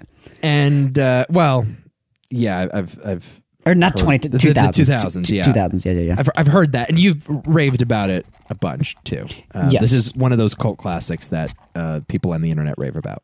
I cite it as the best, not as good as Alien, of course, but the best contemporary Alien film in terms of style, I would say. Yeah, it had shades of Alien for sure. Yeah. And I mean, yes, I've raved about this movie, Jesus, for ages now. Ever since I saw it, I tell everybody to see it. It's like because people will frequently ask me, I'm not scared by horror movies, what do you recommend? And the first thing I say every single time, The Descent. Yeah. If you're not scared by that movie, you're a psychopath. Yeah. Just don't do this to me again. I acknowledge that it's a very effective exercise in scariness. Yeah. It's a craftsmanship here is top notch. Editing, oh my god, I love the editing of this movie. It is so frenetic and jarring and scary when those things come out. And not only that, but just like the impact of things, editing together a sequence of tension where they have to get out of a space because rocks are sliding, everything. And there's not a single thing here that doesn't work, in my opinion. I think the atmosphere and the production design is wonderful. They're never actually in a cave, so that makes it even more impressive. So Neil Marshall is top notch. The women in this movie are acting their butts off. Some a little better than others, but for the most part, they're all good. I agree. Yeah. Yep. And an interesting approach to make it an all-female cast, which you might think it's a gimmick. I sort of watched it. I don't think it's a gimmick. Okay. Because I went into it thinking it was going to be a gimmick, like, oh, they're just going to take advantage of, a bunch of, like females as opposed to, men, because, that's a subversive idea, I guess. I don't know. Right. But they actually play it up, and I completely forgot about it. And that's a big tribute to the film to make me forget about that idea. I was just These could have easily been all men. Yes. Yeah. And they I just would happened just to be women. Exactly. And that's a big tribute to the film for me to be able to forget about the idea of it being a gimmick. It just works. Yeah. Now, I will say this. Yes. I think we have been spoiled over the last 10 years in terms of the horror genre. I think I think we've said this several times on the podcast. It has been a renaissance of horror movies from like 2010 till now. It follows the Babadook, You Love It Comes at Night, the Ari Aster movies, Don't Breathe, all of which I would at least put in the same class as this, if not better than this. And I think, one of the reasons why is because they avoid all tropes of horror, or at least if they include those tropes, they comment on those tropes. And I think I've been so spoiled that I watch a movie like this and it feels like just from another universe because it's tropey. There are some tropes. Like I forgot that feeling of watching a stupid character in a horror movie do a stupid thing and it angering me. That's something that you always used to get in horror movies. And now over the last 5 years or so, very rarely do you see a character that overtly stupid make a bad decision in a movie. And for you to, like, what are you doing going in that basement? Call the police already. You just never see that anymore. So I was very frustrated because this is one of the dumbest adventures I've ever seen in any movie ever. There's no reason to do this. This is really fucking stupid. Well, what do you mean? Like the notion of like the main antagonist girl? Yes. Yeah. That's really, really dumb. There is no reason that these young women who have no experience cave, or at least very little experience cave diving, going into a cave that has been unexplored without a map. That's ridiculous. My notion is that they're not inexperienced. They've been doing this for quite a while. And I think they even say that they've been doing it for a while. It's just something that they, will casually go out and do. It's something that they used to do before our lead character's family was horribly killed in a car accident. Shades of Midsummer, by the way. Yes, I agree. Yeah. Same with that ending in a lot of ways. Because you're right. Like the thing is, like, I'm not like really so bothered by that conceit. It doesn't. I mean, it's something that I oddly kind of bought into. I mean, I don't know. I sort of bought that this character being who she was, because they do a good job at establishing how cocky she is and how, self-obsessed she is, and how she really, like, I love the notion that she's not doing this because she cares about her friend, even though she believes she does. Really inherently, she's just wants to go back and enjoy that thrill of discovering something amazing and then being punished for it, because she was never in it for her friend. She was just being selfish. Well, there's a line in the movie that's like, if there's no risk involved, we're not interested in it. And here's the thing, though. I've known people like that are nutcases like that just want to do stupid even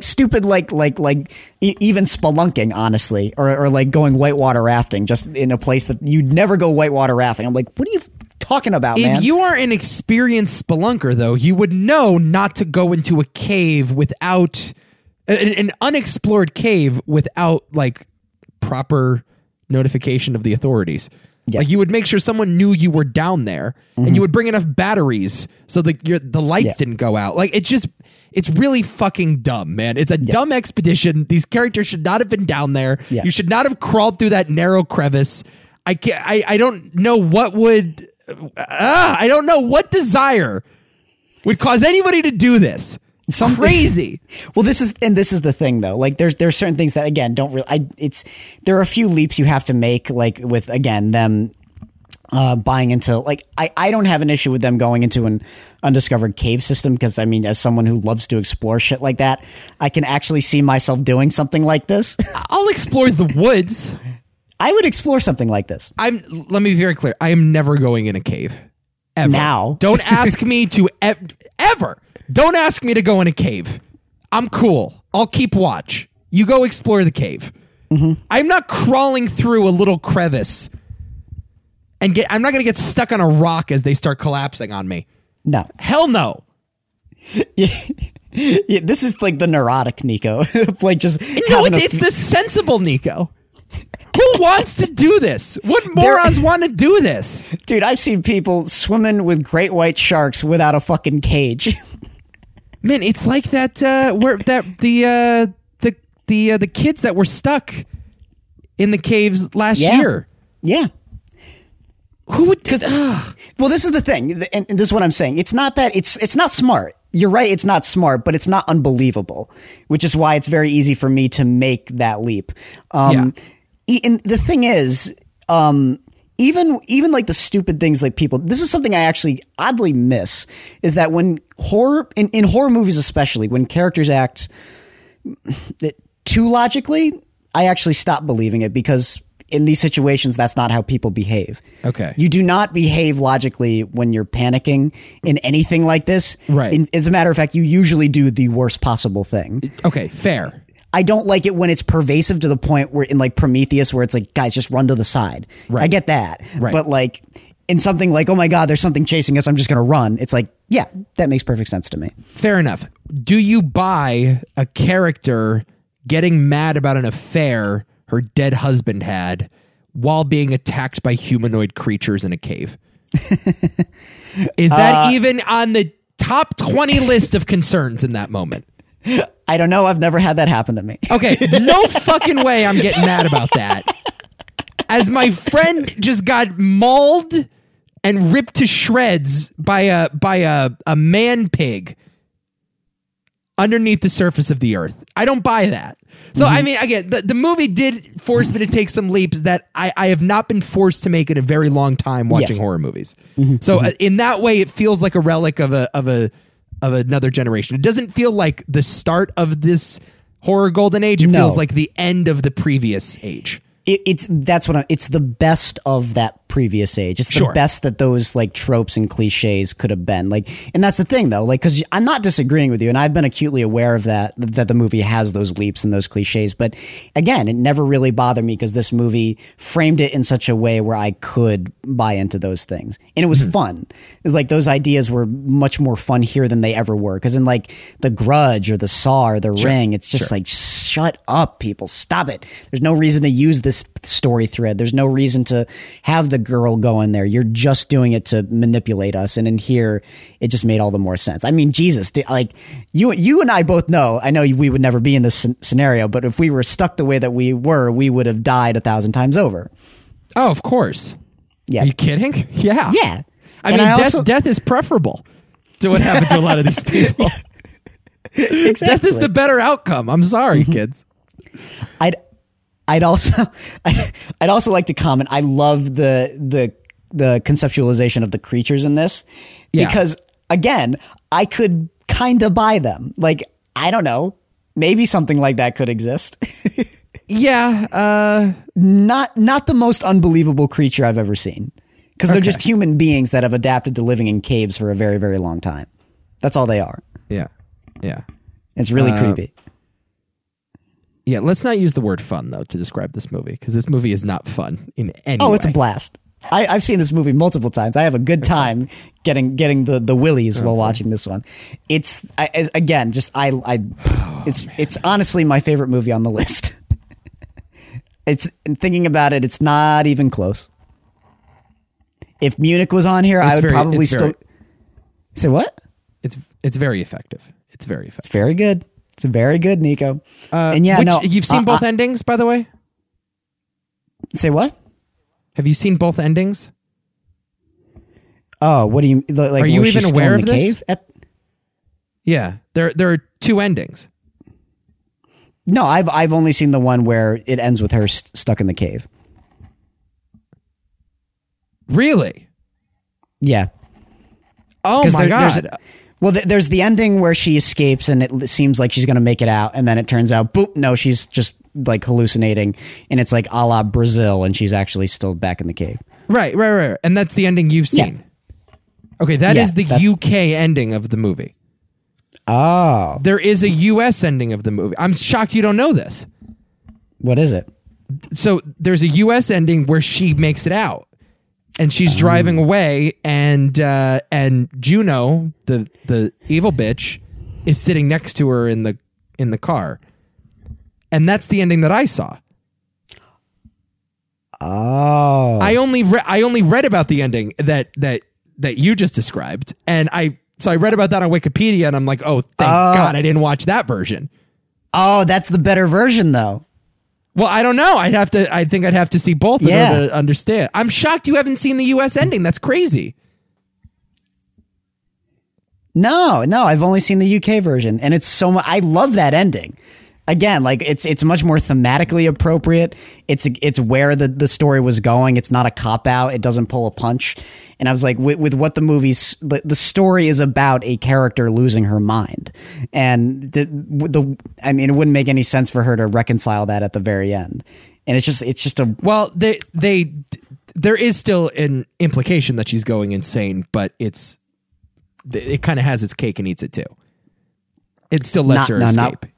Not with the UK version. No. Okay. Because that's the thing. That what you saw in the UK version, in the US version is a it is it's like a dream sequence. Like she's just, like I said, she's hallucinating and then she wakes up back in the cave and she's just fucking crazy. Okay, so all they did is they cut off that little part then. Yeah. Because in the US, they're like, oh, that's going to be too upsetting for audiences, so we got to. Okay, so the version on Hulu, I watch it on Hulu. Anybody can stream it now on Hulu. It's available there. That's the ending that they use. Okay. Wrong ending. I thought that they shot two different versions, but you're just saying that they just clipped one. There is a scene of her in the car and Juno sitting next to her. Yep. Got it. Okay. Yeah. Understood. And then, I like, thought a they crawler shot two comes different out. versions like Clue. No. Okay. Got it. Well, there you go. That's The Descent. Awesome movie. Yeah, there's no shot I'm inducting this today. I'm just letting you know right now. Oh boy, you're gonna have to convince me. That's not gonna happen. But okay. I don't want to induct the next movie. Well, that's Brokeback Mountain, and it's directed by Ang Lee, written by Larry McMurtry, the great Larry McMurtry, who we just talked about with Last Picture Show. I think these are the only 2 movies that he has screenwriting credits on, and both are great scripts. Starring Heath Ledger, Jake Gyllenhaal, Michelle Williams, Anne Hathaway, and Linda Cardellini. Winner of Best Director, Best Adapted Screenplay, and Best Original Score at the Oscars. Also nominated for Picture, Actor, Supporting Actor, Supporting Actress, and Cinematography. The story of a forbidden love and secretive relationship between 2 cowboys and their lives over the years. This movie, incidentally, grossed $178 million at the box office on a $14 million budget. Controversy does that for you. A massive commercial success despite the controversy at the time, which, if this movie came out today, there would be none of that. It's just crazy how 15 years changes the world. Oh, and I remember what it was like when this movie came out. I remember it pretty acutely, actually. I remember, like, people... Oh, my God. This movie was made fun of a lot, actually. Well, I think the log line was it's the gay cowboy movie. And before I saw it, that's how I knew it. It's just a movie about 2 cowboys that are gay having sex in a mountain. Yep. Like, why would anybody enjoy that? And, I mean, that's what the media does. It removes context from things. And like you look back now and you see like all like these like conservative pundits like talking about it and making fun of it, and it's like it's really like icky. Yeah, I know. Really icky, man. And it's very obvious they didn't watch the movie. Yeah, clearly they didn't watch the movie. This is I just think obviously the best movie on the list, and like I'm not even saying that it's my favorite movie on the list. It's not the one that I've revisited the most. But I just think like it's a pretty remarkable movie in every way from top to bottom. The cinematography is awesome. Direction is great. I think it's Ang Lee's best movie. Really? I do. Yeah. I think it's his best movie.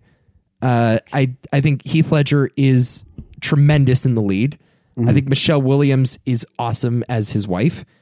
I think Jake Gyllenhaal is a weakness in the movie. And I don't think it's like it sticks out like a sore thumb, but I do think like he is less believable as a cowboy in the 60s than Heath Ledger. But maybe that's part of the point. And, I just think like the script is incredibly moving, and, it's not bad. You can call it the gay cowboy movie, and that would be really underselling it. Cause, I just think like it's a remarkable character study. And it's a great, again, like I love when, Heath Ledger actually talked about the movie and how it's more about like just souls falling in love. And that notion is actually quite interesting to me. And it's quite engaging to watch and see it develop. It's, I don't know if it's the best movie on the list. I mean, Jake Gyllenhaal is kind of a problem. It's also very repetitive. Oh, I don't think so at all. I don't think so at all. Yeesh, man. Rewatching it especially, I'm like, yikes. You think the movie's repetitive? Yeah, it's yes. And it's my biggest fault with the movie is like from a story perspective, it's kind of the same thing happening over and over and over again. And it develops a little bit for each scene in that sense, as I suspected, but like it made the movie a little boring. I don't find this movie boring at all. Really? No, I don't think that. I think like that's life, man. I think that life is okay. Let me put it this way: my favorite part of the movie, personally, is not the romance, not the chemistry between Heath Ledger and Jake Gyllenhaal. It's the Michelle Williams aspect. I think Michelle Williams actually gives the best performance in the whole movie. Yep. That character in a lesser movie with a lesser screenwriter would be an afterthought. She would just be the wife who's clueless to what's going on, has no idea who her husband actually is, and one day she wakes up and her husband leaves her for a dude. And like we've seen that many times, and it's often come across as tropey and insincere. But this movie makes her as much a victim of their relationship as the 2 guys are. And right away, Michelle Williams finds out what's going on. And she doesn't say a word. Yeah. For years and years and years. And Heath Ledger continues to go on fishing trips, quote unquote, with Jake Gyllenhaal. Yep. And she just sucks it up and deals with it, knowing full well what's going on. And it's just an incredibly smart move to make that character a victim. There are no winners here.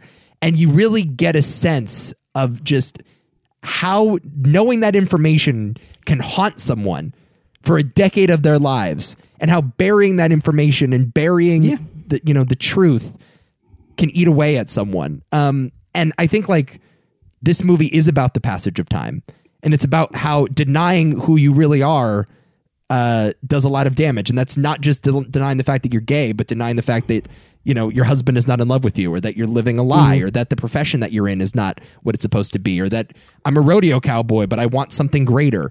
It's a movie about burying identity and burying the truth. And yeah, I think you might call that mundane, but like there's an element of repetitiveness that's necessary in order to get a theme like that across. Maybe. Yeah. I don't know. It's, I mean, I certainly appreciate everything that this movie has to say, and it does say those things very well. You know, it's not like a certain director that I dislike who tries to jam 1,000 themes into his movies and they never work.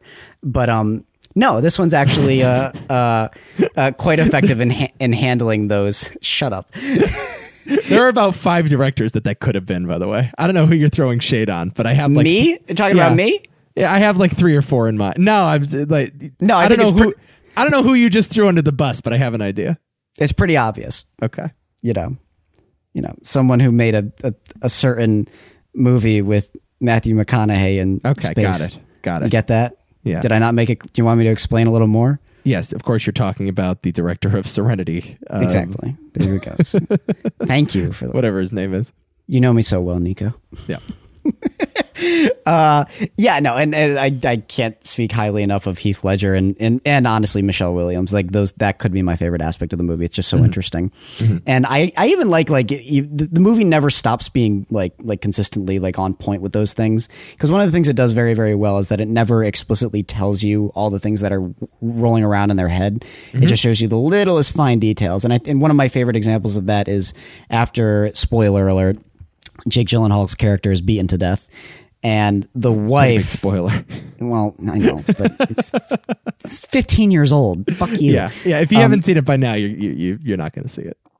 But there's that great moment where Ennis calls Jake Gyllenhaal's wife, and you can tell she knows exactly what happened and why he was Anne Hathaway. killed. Yeah. And she's sort of just pissed off at the notion. She's not really even... She's upset, like very upset, but at the same time, very remorseful at the same time. And it's very interesting to watch that character dynamic play in her head. Right. And the movie is filled with stuff like that, just silently telling you what's going on with these characters psychologically. That's my favorite stuff about the movie. You hear every word that she's thinking. Oh, yes. Exactly. Right. Exactly. All of the rage she has towards Heath, all of the regret she has for not seeing it sooner. Yeah. But also like all the pain it's causing her to not talk about it. Yeah. To just say, oh yeah, he was just hit by a tire. Mm-hmm. Yeah. To be like, because she's worried about her image, being like this Texas wife, Of course. Everything that this movie does in terms of a character study, this movie should have been like 5 hours long. But it somehow manages to be it's like almost 2 hours exactly, and pack like as much richness as anything else. So that's my favorite aspects of the movie, just how it handles character. It's an amazing character study. It's really, really good. Yes. But it's also like a compelling Western. Yeah. I find it to be incredibly atmospheric, and I love the world that Ang Lee creates here, which is why I think it's Ang Lee's best movie. I'm not the biggest Crouching Tiger, Hidden Dragon fan. I think we talked about that on a previous podcast. I really like that movie. And I guess maybe Life of Pi is...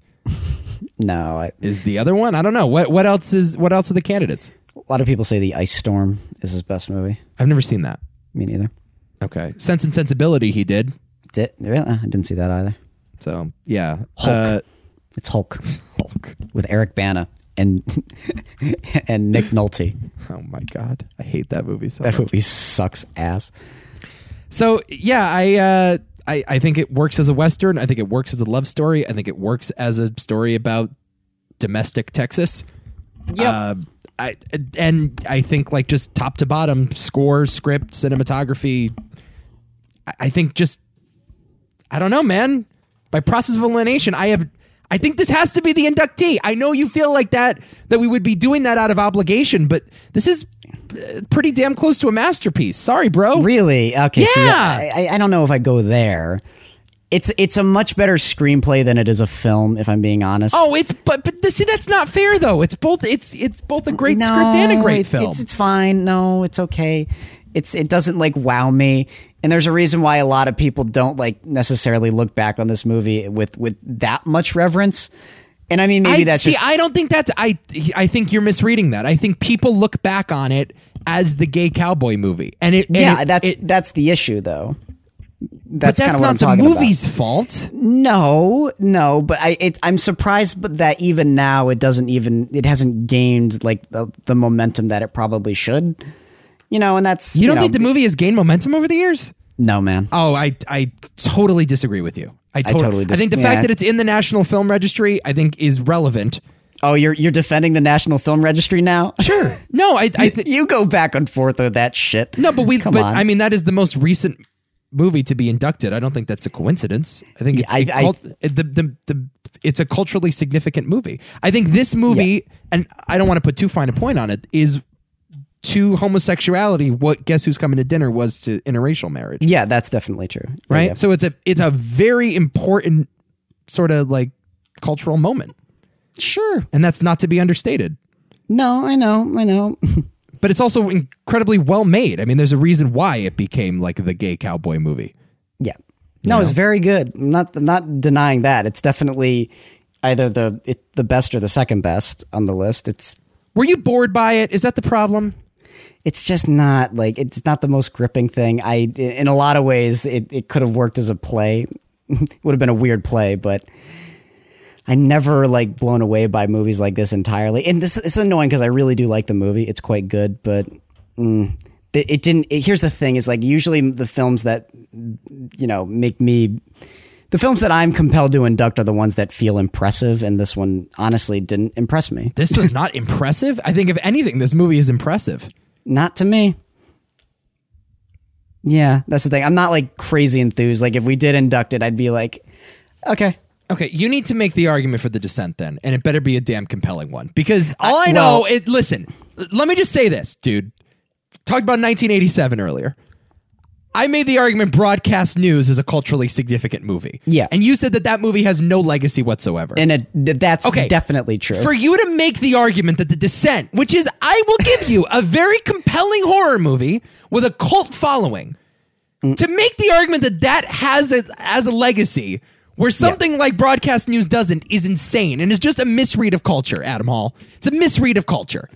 I'm actually disagreeing with you on this one. This is nuts. This is so infuriating to me. I've had more conversations with just general people about The Descent than Broadcast News, my friend. You hang out with weirdos. My brother. You hang out with weirdos. I don't, dude. My brother just got into a... Fun fact. My brother just got into a fresh relationship. You want to know what his girlfriend's favorite movie is? The Descent. Just this random lawyer. She's a fucking lawyer. That's her favorite movie. Yeah, dude, more people know The Descent than Broadcast News. That's crazy. That's just wrong. No, it's not. That's just wrong. Until I run into someone and have a conversation about how much they love Broadcast News. You have this incredibly small sample size. I don't. Who are you talking about? That like horror movies. No, I'm just going off of my life experiences. By the way, Broadcast News came out 20 years before The Descent. That's important to note as well. Yeah. And I'm telling you, more people definitely know Brokeback Mountain than The Descent. Let's stop with that altogether. In terms of cultural significance, Brokeback Mountain is by far and away more culturally significant. Now we broke off. We were talking about Broadcast News, which nobody has seen. No, it's just that. See, that's just not true, dude. Yes, it is, dude. That's just not true. Fine.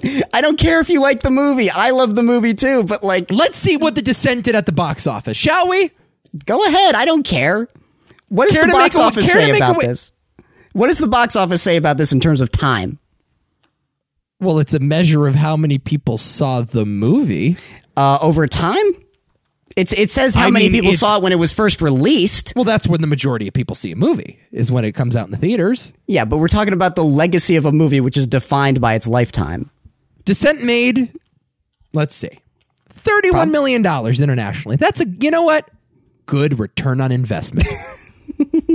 Good return. $8 million budget, I think, something along those lines. Okay, $57 million worldwide. Very good. Sure. Broadcast news. I don't care about this metric, though. Why are you showing me this metric? 20 years earlier, $67 million worldwide. Still not that impressive. Oh, it's impressive for the time. You got to adjust for inflation, dude. That's probably around 100 million now. Nico, nobody knows fucking broadcast news. It's fine. It's a great movie. The Descent is the least well-known of these 6 movies. I mean, 40-Year-Old Virgin is an iconic comedy. Yeah. History of Violence, I guess, maybe not so much. But Match Point and Sin City are more well-known than Descent is. No, not Match Point. Sin City, yeah. Definitely not Match Point. This is such a stupid argument because it's just me and you yelling at people have seen it. No, they haven't. When neither of us have information. But I'm telling you, bro. I mean, I get in conversations about Brokeback Mountain with people. Seen Match Point? I agree with Sin City. I do not agree with Match Point even remotely. The Descent, let's be very clear, is a cult classic horror movie. Yes. Brokeback Mountain is a culturally significant.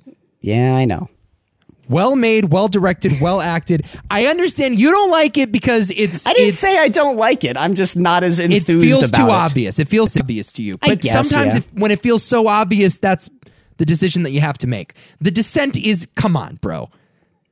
Yeah. That would be up there with putting Zelig in the Hall of Fame for the Woody Allen podcast. Maybe. Yeah. I don't care, dude. Yeah. You have yet to make a compelling case for why The Descent should be put in. I just think as a film, it's much because more... your brother's girlfriend likes it. That's so far as the argument that I've heard. Is that it? No. That's a completely separate point. Did it change movie making? No, it did not. No. I wouldn't necessarily say that Brokeback Mountain changed it. Sure, you think it changed movie making? Of course it did. Of course. What do you define as like changing movie making? Just like the representation of certain characters? Sure. I would say that, yeah. It probably changed that. Yeah, probably? Yeah. Of course it did. Of course it did. Yeah. I just think The Descent is a much more well-made movie. That's not the case. I'm not even what did Brokeback Mountain do wrong? I'm missing like Ang Lee wins Best Director. It's a incredibly well-directed movie. It's got a great script. It's got a great sense of space. It's got a great sense of characters. Yeah, but I think the performances are terrific. What doesn't it do well? The Descent has all of that as well. I mean, my argument is that, not to say that all the other elements in the Brokeback Mountain are bad. It's just like, yeah, the direction's good and the cinematography's good and all that other stuff. The character work is the most noteworthy thing about the movie. And everything else, the music's good. But it's not the most noteworthy thing. It is the movie. Yeah. It is the movie. It's not the most noteworthy part of it. Nico, just like the violence and scares are the most noteworthy. We will never agree with this. I take everything into consideration. There's the reason why I don't love The Dark Knight as much as you, where it's like Heath Ledger's the movie and everything else is just good. It's not the performances. It's the characters themselves. They're also well drawn. They're not just well performed. They're well drawn. Then I'll read a book. I'll go to a play. I don't care. Oh, stop it. I don't care. Like I'm looking at all the other. See honestly, now what you're doing is you're being needlessly obtuse about this. You're not acknowledging that you are. You are. You gotta listen to. I'm just talking about.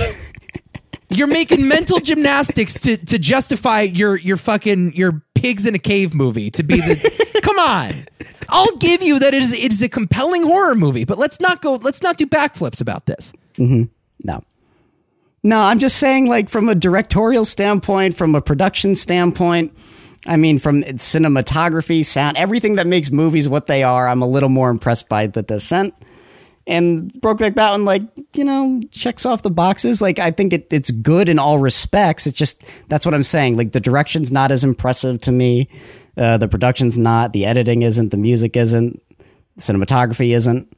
the atmosphere and setting is not. It's just good. It's all good, but we're measuring this on weird metrics where it's like I like both things, but we're roping back around to this. I'm forced to advocate on the side of another thing. I can't believe I'm doing this. I'm not budging. I can't believe that Brokeback Mountain is the hill that I'm dying on, because it's not like it's one of my favorite movies ever made.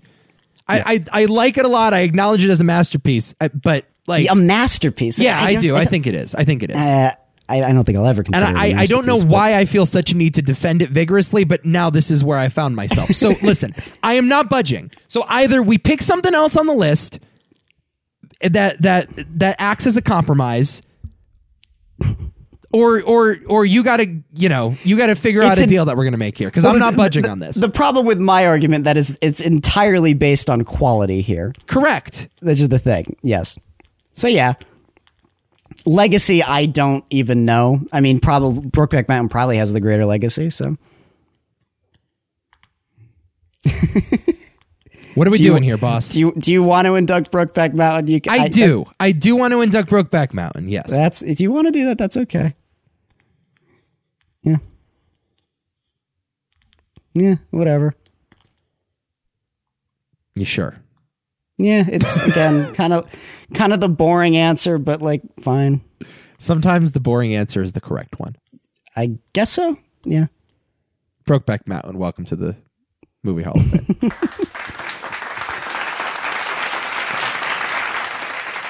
I'm tired.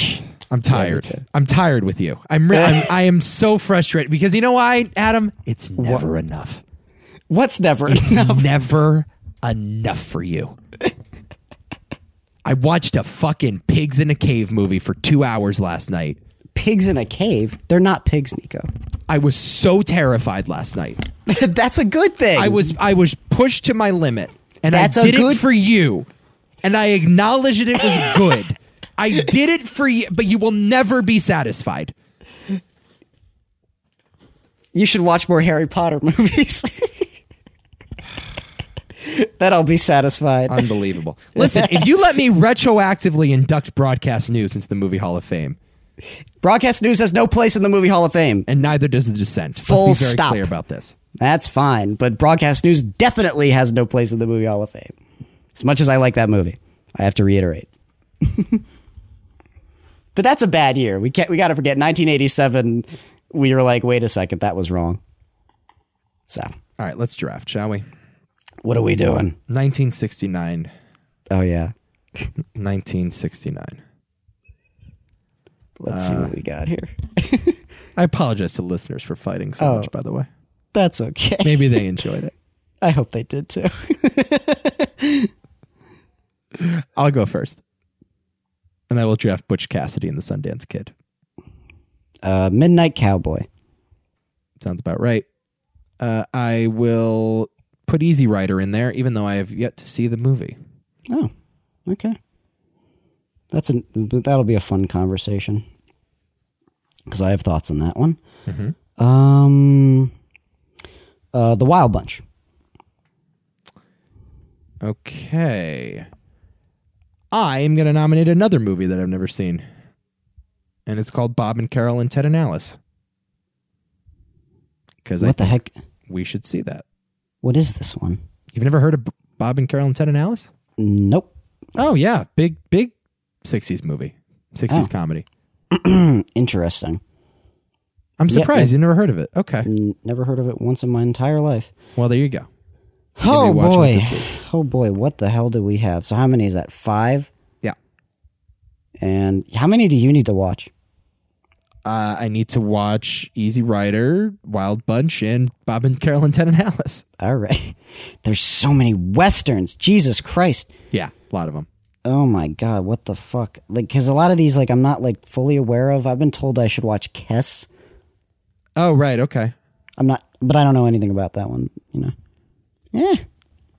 100% on Rotten Tomatoes. What the hell? Should I just do it? Oh, God, that looks like a slog. Yeah. Look, if you don't feel strongly about any of them, we can leave it at 5. I'm gonna say I'm really not. I mean, Italian Job. I've also never seen that, but like whatever. Hello Dolly. True Grit, I guess. Oh, that's the bad Hello Dolly. That's the one that killed the Hollywood musical. Until Mamma Mia brought it back from the dead. Yes. Okay. Thank God. I love Mamma Mia. I'm good with 5 if you are, unless you really want to watch True Grit. No, let's just do 5, honestly. Okay. There are so many Westerns. Yeah. What the hell? Jesus Christ, there's a lot. Yeah. All right, well, sticking to that. There we go. I think it's a 2-horse race anyway, but we'll see. Oh, for me, it's pretty freaking obvious which should be the winner. Really? Oh, yeah, dude. It's not even close. I think for me it's between 2, but we'll talk about it. I assume they're the same 2. Probably. Yeah, okay. So Butch Cassidy, Easy Rider, Midnight Cowboy, Bob and Carol and Ted and Alice, and the Wild Bunch. Those are the 5. Mm-hmm. I need to get to watching. You have a bunch. You Can't have wait. a bunch. Can't wait. Yeah. You got to watch a Peckinpah film. Yeah, we'll see. You like the Wild Bunch, right? Oh, yeah. I really like the Wild Bunch. Cool. That's a podcast. Yeah. Adam, I'm sorry for yelling at you. It's okay, Deco. I'm not really sorry. I don't just forgive said you. that. I don't forgive you anyway. I That was just the said thing. that. Yeah, I just yeah. said Just to be nice, yes. I don't think I have a quote. I have like a line that's not really a quote, that it's something that nobody's ever heard in their life unless they've seen the movie. So there is a plane very low. Whoa. That was What? That was a plane just flew over my house and it was incredibly low and it freaked Did you me out. see it? No, because I'm sitting down and I need to look out my window, but holy shit. I'm Oh, okay, no. people. I'm okay, people. It's about to be Donnie Darko in this shit. I am actually afraid of that. That's like a fear that I have. That a I plane's don't know gonna why. crash into your room? It's ridiculous, I understand, but like there's something about that just kind of freaks me out, yeah. Well, There you go. I hope you sleep soundly tonight and that I'll no sleep planes fine. crash into your home. I'll sleep. I'll go to sleep. I'll watch The Descent and then I'll go to bed. Okay. Until next time. I don't know. How do you fuck that up? How do you fuck that up?